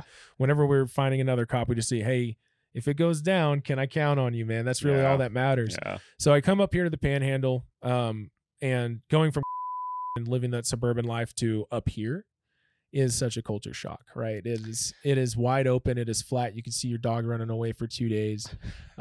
Like it's a totally different world. Dust storms, actual snow. People don't realize there's snow in Texas. Like all 4 seasons, sometimes in the same day. Yes. So come up here to the Panhandle, get on with the, sheriff's office. And just probably at one of the lowest points in my life, right? So the idea was I'm going to go out because I couldn't get a job anywhere in the because I had a general discharge and no one would touch you at the time. Because again, it was still on the heels of, plenty of people wanted to be law enforcement at the time. So they had the pick of the litter. And I had made myself a bad candidate. So I came up here to save my career, to have, 2 or 3 years of service of separation, or if not more, to kind of go back and look, screwed up as what's on paper. Sure. But I have this good years of service. Yeah. And, we had a lot of fun out here. I think just, I don't know what Panhandle stories you want to specifically talk about, but I know, when I was an FTO up here, the coldest I have ever been in my life, my FTO at the time, who's no longer with the department, but we were out on 287 South during a pretty significant winter storm event, ice on the road, frozen a couple times. So roads are pretty good shape. They're pretty bad shape. They're a mess. Semi truck comes off the road and it goes off in the ditch, right? So we got to sit there and wait for a heavy duty to come out, who I'm sure was busy at the time. So this particular FTO, I guess it had some bad experience with a semi truck sliding off the road and rear-ending him while he was in the vehicle. So this FTO wanted me to stand outside of the vehicle in the snow while we're waiting on the record, which turned out to be about 2.5 hours. Now, me being the, growing up in the hill country, not really used to snow. So all I had on was my uniform pants with those breathable polyester stuff that the wind just cuts right through them, and like maybe 3 layers of pajama pants. I didn't even know what Lon Johns were at the time, man, because I never needed them. Yeah. So put those on, man, and we were standing, I'm probably up to ankle deep snow, and next thing you know, my private parts are frozen. I had never felt that before in my life. And it's not pleasant. You know how when your fingers are cold and you put them in underneath hot water and you get like that needle stuff? Yeah. That, but in like this entire region. It was the most uncomfortable I've ever been. It's not what you want. Just because I was thawing out from being like, I don't know, it had to be in the 20s. Being out there for 3 hours. It was one of the coldest I've ever been. So that was like kind of like, welcome to the Panhandle, man. It's a little different up here. And then we, I got hit with a dust storm, which is like something you see out of, some, Indiana Jones movie or something like that. Like it was and for people who've never experienced a Panhandle dust storm. Yeah. Let me tell you, like it is no joke. You have static electricity everywhere because of the dust. The dust is getting it. And it's not just like sand on the beach. It is fine particles. it's Mad Max dust storm. Absolutely, right? Yeah. So that thing pops off, the first time, and all I had was a painter's mask, and I think I drove back to town and like went to one of the hardware stores and got some goggles just because I couldn't see. Like it was just tears of mud coming out, right? And so we started getting calls out in the more remote parts of the county of people who had driven off the road, couldn't see the road. And so you can't see beyond more than 3 feet, 4 feet from the hood. Mm-hmm. So how you have to drive, and this is the middle of the day, mind you, you have to take that spotlight, point it directly at the paint on the road and watch that paint on the road while glancing up to make sure you're not about to rear end somebody. Yeah, that's accurate. It is intense. Yeah. So doing all that, it was something else, especially from coming from an environment where it's 5 square miles, 10 cops. You have backup pretty much no matter what happens. You come out here, this county is 1,000 square miles. And back in the day, we usually ran it with 2. Either side of 287. I got east, you got west. That's a lot of area to cover. Well, yeah, and it kind of molded me as the cop that I wanted, that I ended up being, because you don't rely on anyone but yourself anymore. You have to trust your verbal judo. You have to trust your in situations in which you engage, the fights you pick. Yeah. But sometimes, the fight picks you. Like, for example, we had a stabbing, I think, inside of, I think it was maybe over there on the east side somewhere. But they ended up squirting out into East County and just some random house out there that was on a little bit of land. So end up finding them, after searching for a while. And that specific night, it was just me and a reserve who was working, or the regular deputy was tied up maybe on a mental transport or something like that. I'm not exactly sure. It's been some time. But I remember finding this vehicle, and it ended up pulling up at a house. And it was some kind of, I don't know if it was Mexican mafia or something attached to that, but Hispanic dudes in a gang. This is what they were involved with. So I ended up coming, seeing which house they go to. And mind you, this entire area is completely flat. You can truly see 5 miles from where you are. So completely blacked out, go off into the bar ditch, get out of the car, tell dispatch what I'm doing, say I'm going to turn down the radio, I won't be able to hear you. And then, turning the rifle on and proceeding. So start slowly working my way up to the house. I see 5 or 6 pretty big dudes hanging out kind of in the front, and they're a little bit panicked because they're talking about the stabbing that had just occurred in town and how they have to fix this situation. And so next thing you know, I hear one of the main suspects, or who I think is the main suspect, basically be like, I'm out of here, I'm about to leave. So he hops back in the truck. He's about to go. And by this point, I'd worked my way up to about maybe 50 yards from him. Okay. So my backup's coming. I'm waiting for that to engage, right? I'm waiting for the reserve to show up to engage. Yeah. Well, I'm out of time, right? They're going to get gone. And the amount of distance that I had walked from my police car, I was going to have to sprint to that. And by the time that they do that, they could turn it on and be gone, right? So they would get away. Yeah. So I ended up deciding to deploy from the darkness and hold them all at gunpoint. Because they were all out in the front, and I was, saying my stuff, promising all kinds of things that I would do if they didn't listen. Yep. Right. And the thing that I had to do, because I could see that they were kind of figuring out if it was just me. Mm-hmm. So I was talking to, I actually used the word Billy. I was talking to Billy, who was in the backyard, and I said, hey, you got him around back? Okay, I got you, brother. Nice. Like, and acting like I was talking to my radio, pretend like there was 2 of us. Took about 5 minutes, felt like an hour because of the adrenaline, but then reserve shows up, we detain everybody, figure it out, was able to get the PD to come out and have their detectives solve the crime. Nice. Right. But that was just such a different experience from, oh, this drunk girl's like kind of being mean to me and there's 3 cops standing over my shoulder. Like, like, okay, come on. Yeah. It's a totally different environment. And kudos to y'all and many of the Panhandle law enforcement that does it like that. People don't realize how much area y'all have to cover. It is different. And I will say, like, so I've done I did a little bit of time at a city PD up here, and then I've been with the county, but that having to figure out how to operate alone a lot is very, very real. It's a very real concern because you'll wind up in those situations where you're always outnumbered. A lot of time, most of the time you're outgunned. if you're going to something like that. So like you have to play your cards right. For sure. Be a lot more strategic about things. So you're with you're with for about how long were you here? You should I'd say almost 3 years. Almost 3 years. Maybe 2.5. Okay. It's somewhere in there. Seemed to be about the reoccurring like every 2.5 years, interval.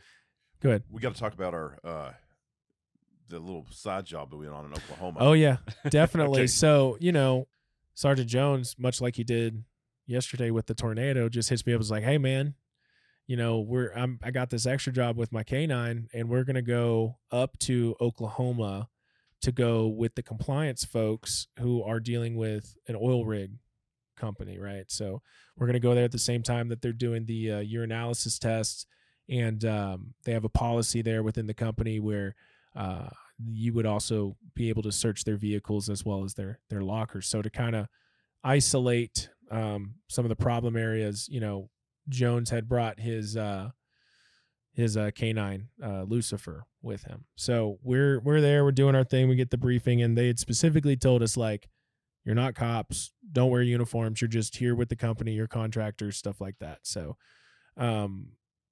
you get to this point where, or Jones was getting to this point where he was over there in the storm shelter with all the lockers. He's searching for the seeing what he could find. And actually, Jones, why don't you say what you were doing at the time? Well, and at the time you were just a ride along with me because I'm Correct. like, I had a 4 or 5 hour drive over to that part of Oklahoma, and I thought, man, see if Blauser's single, he's new here, maybe Single. he'll just want to ride with me and give me some company while I do this security gig, and I don't know, maybe hang out and get to know each other a little bit more. Well, so as Blauser was saying, we were up to that moment, and so I'm going in there, and I'm searching their lockers, and I have a guy there standing beside me, and I'm searching lockers, and the next thing I feel is I just feel like kind of water hit me in the face, and I look over, and this dude is on the ground, knocked out, and I look up, and there's this big dude's like bowed up over him, and he's like. Right. Says something to the effect of like, basically, you're a fucking snitch. Why did you tell them, that you're the reason they're here? And I'm like, what the fuck? And I'm a smaller dude, and this dude's big. Right. And I'm like, man, I don't. And we got these. We look like oil field people. They made us wear these coveralls and stuff, so we kind of blended in. They didn't know we were cops. So I was on one side of the bench, and this guy was on the other. And he looks at me and kind of bows up while I kind of jumped over the bench to get on the same side as him. Right. And I pulled it out of me. I'm like, hey, I'm like, get outside. And it kind of like startled him. And so we walk outside together, and I go to kind of trying to pat him down and everything. Well, he kind of bolts from me, right. and he goes and gets into, of all vehicles, an El Camino. Well, a little bit before he did that, man, he bolts out. And this is the point where I'm kind of sensing a commotion. I'm about, I'm about shoulder high in a lifted up, Dodge Ram, oil field, with the big rims, looking to see if he's got, anything that he's not supposed to have inside of his car. I kind of look up and I see Jones, like, I see this dude tearing out of there, and I see Jones come out.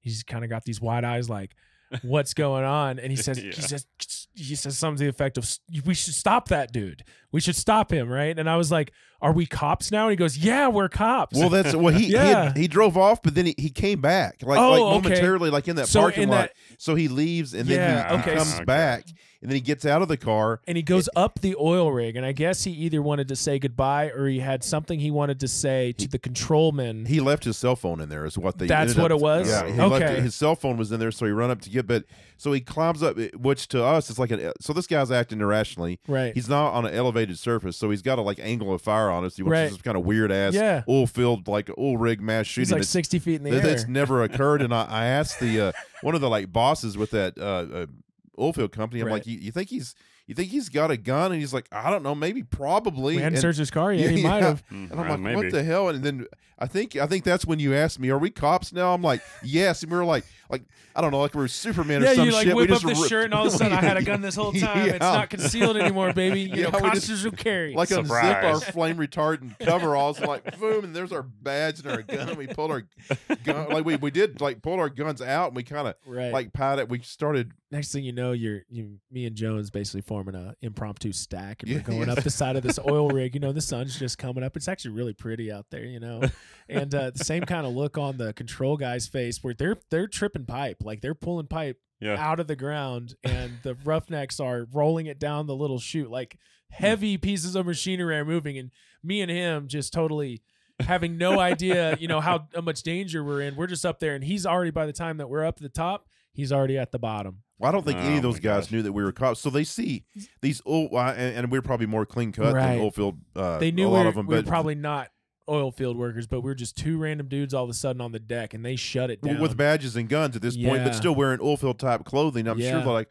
what in the hell is good? And then this dude's running around up there, and he had, as we were climbing, he went down the other side or something, and then just like a movie, man, you see him jump into his El Camino, go out the main gate, and just like this plume of dust and regret behind him, as he just went off into the sunrise. Man, it would be better if it was a sunset, but it was a sunrise, and he took off. And the crazy part about that was the guy who had put on the extra job, the one who was coordinating all of these things, he looked at Jones, and then he looked at me, and he says, "That was really crazy. That's kind of ridiculous that happened. You're hired on the spot, $35 an hour plus per diem of what you've already spent. We'll make sure that you get your check." And not to talk out of bed, but I probably got close to $3,000 for like rock on 3 or 4 days of work. Yeah, we were he hired him on the spot. He technically didn't meet our policy because he hadn't been there long enough to do an EJ, an extra job. But I'm like, whatever. And it changed that company's policy because from that point forward, they always had two officers. Because I would have been there alone had I not just invited you along for the ride. But and I won't mention the company's name. It's based out of Houston. But they changed their policy where anytime they did things like that, they had two law enforcement because it was, and they had your job at that time was to go guard the guy because that guy had to be hauled off by an ambulance that initially got knocked out. Yeah. And I didn't mention that when I was telling the story, as I was communicating with the suspect, the guy kind of came to, and he was like on the ground, kind of like on all fours, moaning while I'm in this kind of standoff with this other that dude. Mild concussion moan. Yeah. So I guess they just took him to the ER because you went to the ER, and I finished up the. I didn't even remember I went to the hospital. Yeah, you went to that was what your job was, like I guess to like protect the guy, like he was a star or something, the president. But I'm sure the company at that point was freaking out because they have an actual incident where they could be sued within, for failing to protect their employees or whatever the case may be. An absolutely hostile work environment, at least. The guy punched him in the face. Well, they were adamant that nothing like that had ever happened in the company's history, and maybe it hadn't, but that's a hell of a deal that we show up and then lo and behold, weird, something like that happens. But it's just weird. I keep showing up at historic events, and it wasn't like for Copland, it wasn't crazy in the sense of, we deal with assaults and stuff like that, but the fact that just how it all played out, and we were out in the middle of the central Oklahoma in an oil field. It was just very wild. Yeah, it was something else.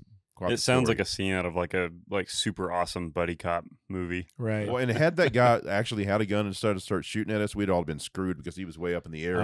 All of us are down there like ants running around. We weren't wearing armor. No, we weren't. I had a little Glock 26 with me. It was my little concealed carry that I run around with. We weren't. I think I had my 27, which was the 40 caliber, so even worse, like a little. Yeah, we weren't prepared for anything like that. But it was. I don't know. We got to know each other more. Yeah, and that's you had mentioned it, and I didn't realize it at the time, but you had mentioned it a couple times since our friendships developed. That was the time that you were kind of sniffing me out, making sure that I was good to go, and I guess I passed the test. Well, yeah. Hey, another thing in law enforcement is we don't. We work with everybody, but and it may not just be law enforcement, but you have to work with somebody and trust them for a while before you'll talk to them about certain things, and you just know, hey, does this guy's personality mesh with mine, or are we good? And you don't somebody doesn't just get in your car and you roll around on patrol and they're like, hey man, this guy's good, like I trust him, I know he's got my back, and meaning got my back on a fight or anything out there on the street, for not in a bad way. People are going to see that. Well, we got their back to protect them. No, protect me from the bad people on the street. I know he's a good cop. I know he's going to go out there and work. That type of thing. To me, that is the thin blue line.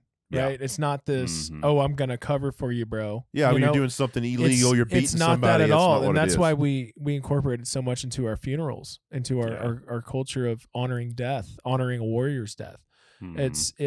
We really are the guardrail on society, right? And when it comes to making another relationship with a cop, like, for example, I left here in 2015. we're what, 7-8 years from now, and we're still like, we just picked it up like I'd been living down the street the whole time. Yeah. Once you make those friends and once you make that camaraderie, Mm-hmm. that is someone that even beyond work you can call and say, hey man, I need you to watch my kid for a second. I need to go. I've had something happen, and they'll be down for you, plus other resources. There's no better friends. Oh, there's really not. There's no better friends than law enforcement, man, because like you just once you're in that critical situation with somebody and you have to rely on them, that's a brother, that's a sister for life. Well, and they've seen what you have, and like when we talked about it before, but the things that we've seen and stuff, it's not healthy, it's not, but the person beside you has seen that, after time they've got some time on the department, they've seen things. And unless you're just someone who's lucky, who has a first responder spouse or a nurse spouse or someone who is familiar with that world, you have nobody else other than your cop buddies who you can go talk to about this stuff. Yeah. You can always go see a specific mental health specialist, which I highly encourage and everyone should do. But for the day-to-day, the person who you pick up the phone is like, hey man, I'm just going through it today. That's a cop. Yeah. To a cop, that's usually a cop. Yeah. Well, speaking of things like that, I want and maybe only the cops will find this story funny. Perhaps just regular citizens will be like, what the hell? But I want you to tell the story about how you your CPR event, and then when you went to Subway to have your sandwich. Man. Okay. Yeah, you just talk about like, stuff that would probably stick with a normal civilian forever, but, maybe just the repeated events that happen, you kind of just all roll together, become a collective. But get a call, north end of but our part of the county. Gentleman, his daughter had come home, said that he had went back to take a nap, said, I'm not feeling too good, I'm going to go take a nap. About 30 minutes went by, she went to check on him, try to wake him up, couldn't wake him up. Dude's not breathing. So go up into the house, feel him. He is warm, very warm, like not like you're starting to head to room temperature. Like, this boy's, he's like live 85, 88 degrees on his skin, which is still pretty cold, but still enough to perceive it as warm. Okay, yeah. So I was like, cool, maybe I have a shot. So still second, still pretty much a rookie. Yeah. First time I've ever had to do like CPR, like where I've actually had, where it was warranted. Right. This guy's on a bed and I start working on him. Well, that's not a hard surface. You can't do that. Because you're not getting good compressions, because the springs, you're also compressing those. Pull them to the floor. So you're basically working against yourself. So I start bouncing him off this bed.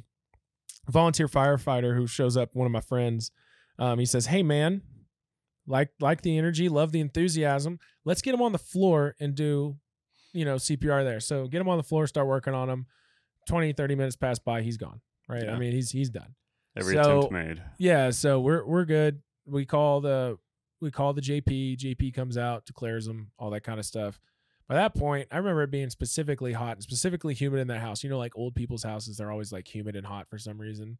Yeah. Yeah, I don't know why. Maybe just because we'll find out one day. We'll find out one day when we're old. Here in about 20 years, we're those people.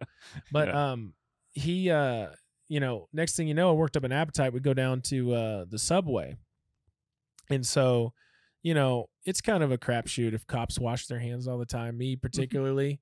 Didn't wash my hands apparently that day. So I'm about halfway into my foot-long beast sandwich from Subway, and I'm about to take a bite, and I notice a little thing hanging out on my thumbnail, right? Oh, no. And it's a booger, and it's got a gray hair in it. Well, I don't have any boogers with gray hairs in them. Where could I have possibly acquired this booger in the past recent history? Oh, that makes sense, because I was pushing on the dude's chest and a booger shot out of him and ended up on my thumb, and it was like brutally like plastered on there too. Just super nasty, man. And so I don't think I was able to finish my sandwich at that point. Definitely washed my hands for a little while. But yeah, man, it's just kind of one of those things, man. Just... When I go to Subway, I usually don't get like the gray hair boogers on my sandwich. Not normally, no. No, not normally at all. Let's see if there's anything. I wrote down notes here. I guess our buddy Jace, he would be I'd be remiss if I didn't mention his first pursuit, which was a pretty good one. So we're coming out of town, and then with the spread outness or the scarcity of law enforcement up here, sometimes your pursuits tend to go couple 100 miles, couple dozen counties. They can, yeah. Yeah. So this one, it came over probably from trooper was chasing him out, and he came all the way through what was it? Came through, came out that way, coming back in, about out there area. And we got the call, so I actually happened to have a ride along, which was Jace at the time. Okay. So he hops in with me, and we start going out in our lifted Chevrolet Tahoe that was governed at 95 miles an hour. So as fast as we could, we're headed out that way. We ended up getting out on one of the roads out there, about 3 or 4 miles from the county line, waiting for him to come through. Now, one of the things about the Panhandle is, since it's so flat, you can see for a long way. So we could see him. Okay. Yeah. Over there, Yeah. And so it's just a trooper at the time, plus some other units were following. So he starts coming up, and the dispatch relayed that they want us to try to spike this dude. And so I'm like, okay, cool. We'll do that. So we have the Stinger system, which is, if anyone doesn't know, it's like an accordion lattice looking thing with hollowed out spikes that ideally would stick into a tire, and then in a controlled manner, so you don't just have a full blowout, release the air out of those tires. So I lay this thing across the road, and there's no other traffic, middle of the night. I'm down in the bar ditch, see this guy coming up, and we have no communication with this trooper at all. So he is right on the bad guy as he's coming up. Yeah. So as the bad guy is coming up to the spikes, I see him hit the first tire, and then I'm like, okay, that's good enough. I start pulling. Yeah. He hit the back tire, and then I pulled it out from just in front of the trooper as he went by, because Really? he couldn't see us in the ditch either. I've never understood when cops are spiking that they turn on their lights while they're in the ditch, especially at night. Turn it off. Make it a surprise. Keep a little mystery in your life, Anyway, that's just me. So comes through, he starts going. I'm losing my mind because it was the coolest thing. The perfect spike. It was like I'm a bullfighter, and it's just woo. I just stopped this 95 mile an hour, 8,000 pound vehicle myself, with this little dinky contraption. So it was pretty neat. So at that point, like, Jace had told me, and he wasn't even a certified peace officer at the time. He's like, hey, we should probably go help them, because I was clearing the spikes out of the road. I was like, that was awesome. Yeah. That was so cool. Oh. Just amped up. Yeah, it was great. And so I remember, getting in the car and going up there, and I had on the Tahoes, if you're really excited, you would drop it into drive, but you would go too far and put it in manual 1, right? So hitting the gas, my engine's going, ee, and we're going like 20 miles an hour, He's like, and I drop it down in, so we take up, and the guy ended up, I don't know if he was some kind of pervert or what, but he had a bunch of pornography stuffed into the headboards, and like almost every place that you could hide a piece of paper in your car, he had a porn magazine. And so the trooper, whenever he was questioning him about it, he's like, why'd you run? And he goes, oh, I have porn. He goes, kid porn? Yeah. And he goes, no, just regular porn. And I was embarrassed, stuffed into my headboard and stuff. He goes, well, you can have that. That's fine, as long as it ain't kids. The reasons people run sometimes are understandable, and sometimes it's like, why? Like, and what was he wearing? So, he had a, I believe it was a pink bikini on underneath his uniform, and the trooper asked him, where did you get that? And he had claimed he found it on the side of the road. Oh. So when he got down to the jail, and we were booking him in, I had instructed the jailers to get rid of it because it was in disrepair. It was not it was a health hazard. It was a biological hazard. So I had instructed the jailers, we should probably get rid of this secondhand bikini bottom that's been involved in a couple of felonies. So that was done. But yeah, it was definitely an interesting cat. When you say that he had this pink bikini on under his uniform, like what kind of uniform did he have? Oh, I said uniform? Yeah. Oh, he had a like a tire shop, kind of like a workers, like a Dickies. Okay. Kind of like I gotcha. Like a shop shirt. But for some reason he didn't have a belt, and he was sagging a little bit, and you could see it was very obvious against the dark contrast, maybe like a navy blue. Oh wow. The pink. Yeah. Wow. It was something else, man. So that's really nice. But so then I ended up getting married I married my my college sweetheart, Susie, and ended up being the time where I had to start heading back down to the Houston area. So I got a job with a place called Sheriff's Office, and that was its whole thing. Thanks for tuning in. Don't forget to like and subscribe. You can find us on Apple Podcasts, Spotify, and YouTube. We try and release new content about once a month right now. And if you're interested in hearing more from Andy Blauser, stay tuned for part 2 of episode 10-4. Thanks.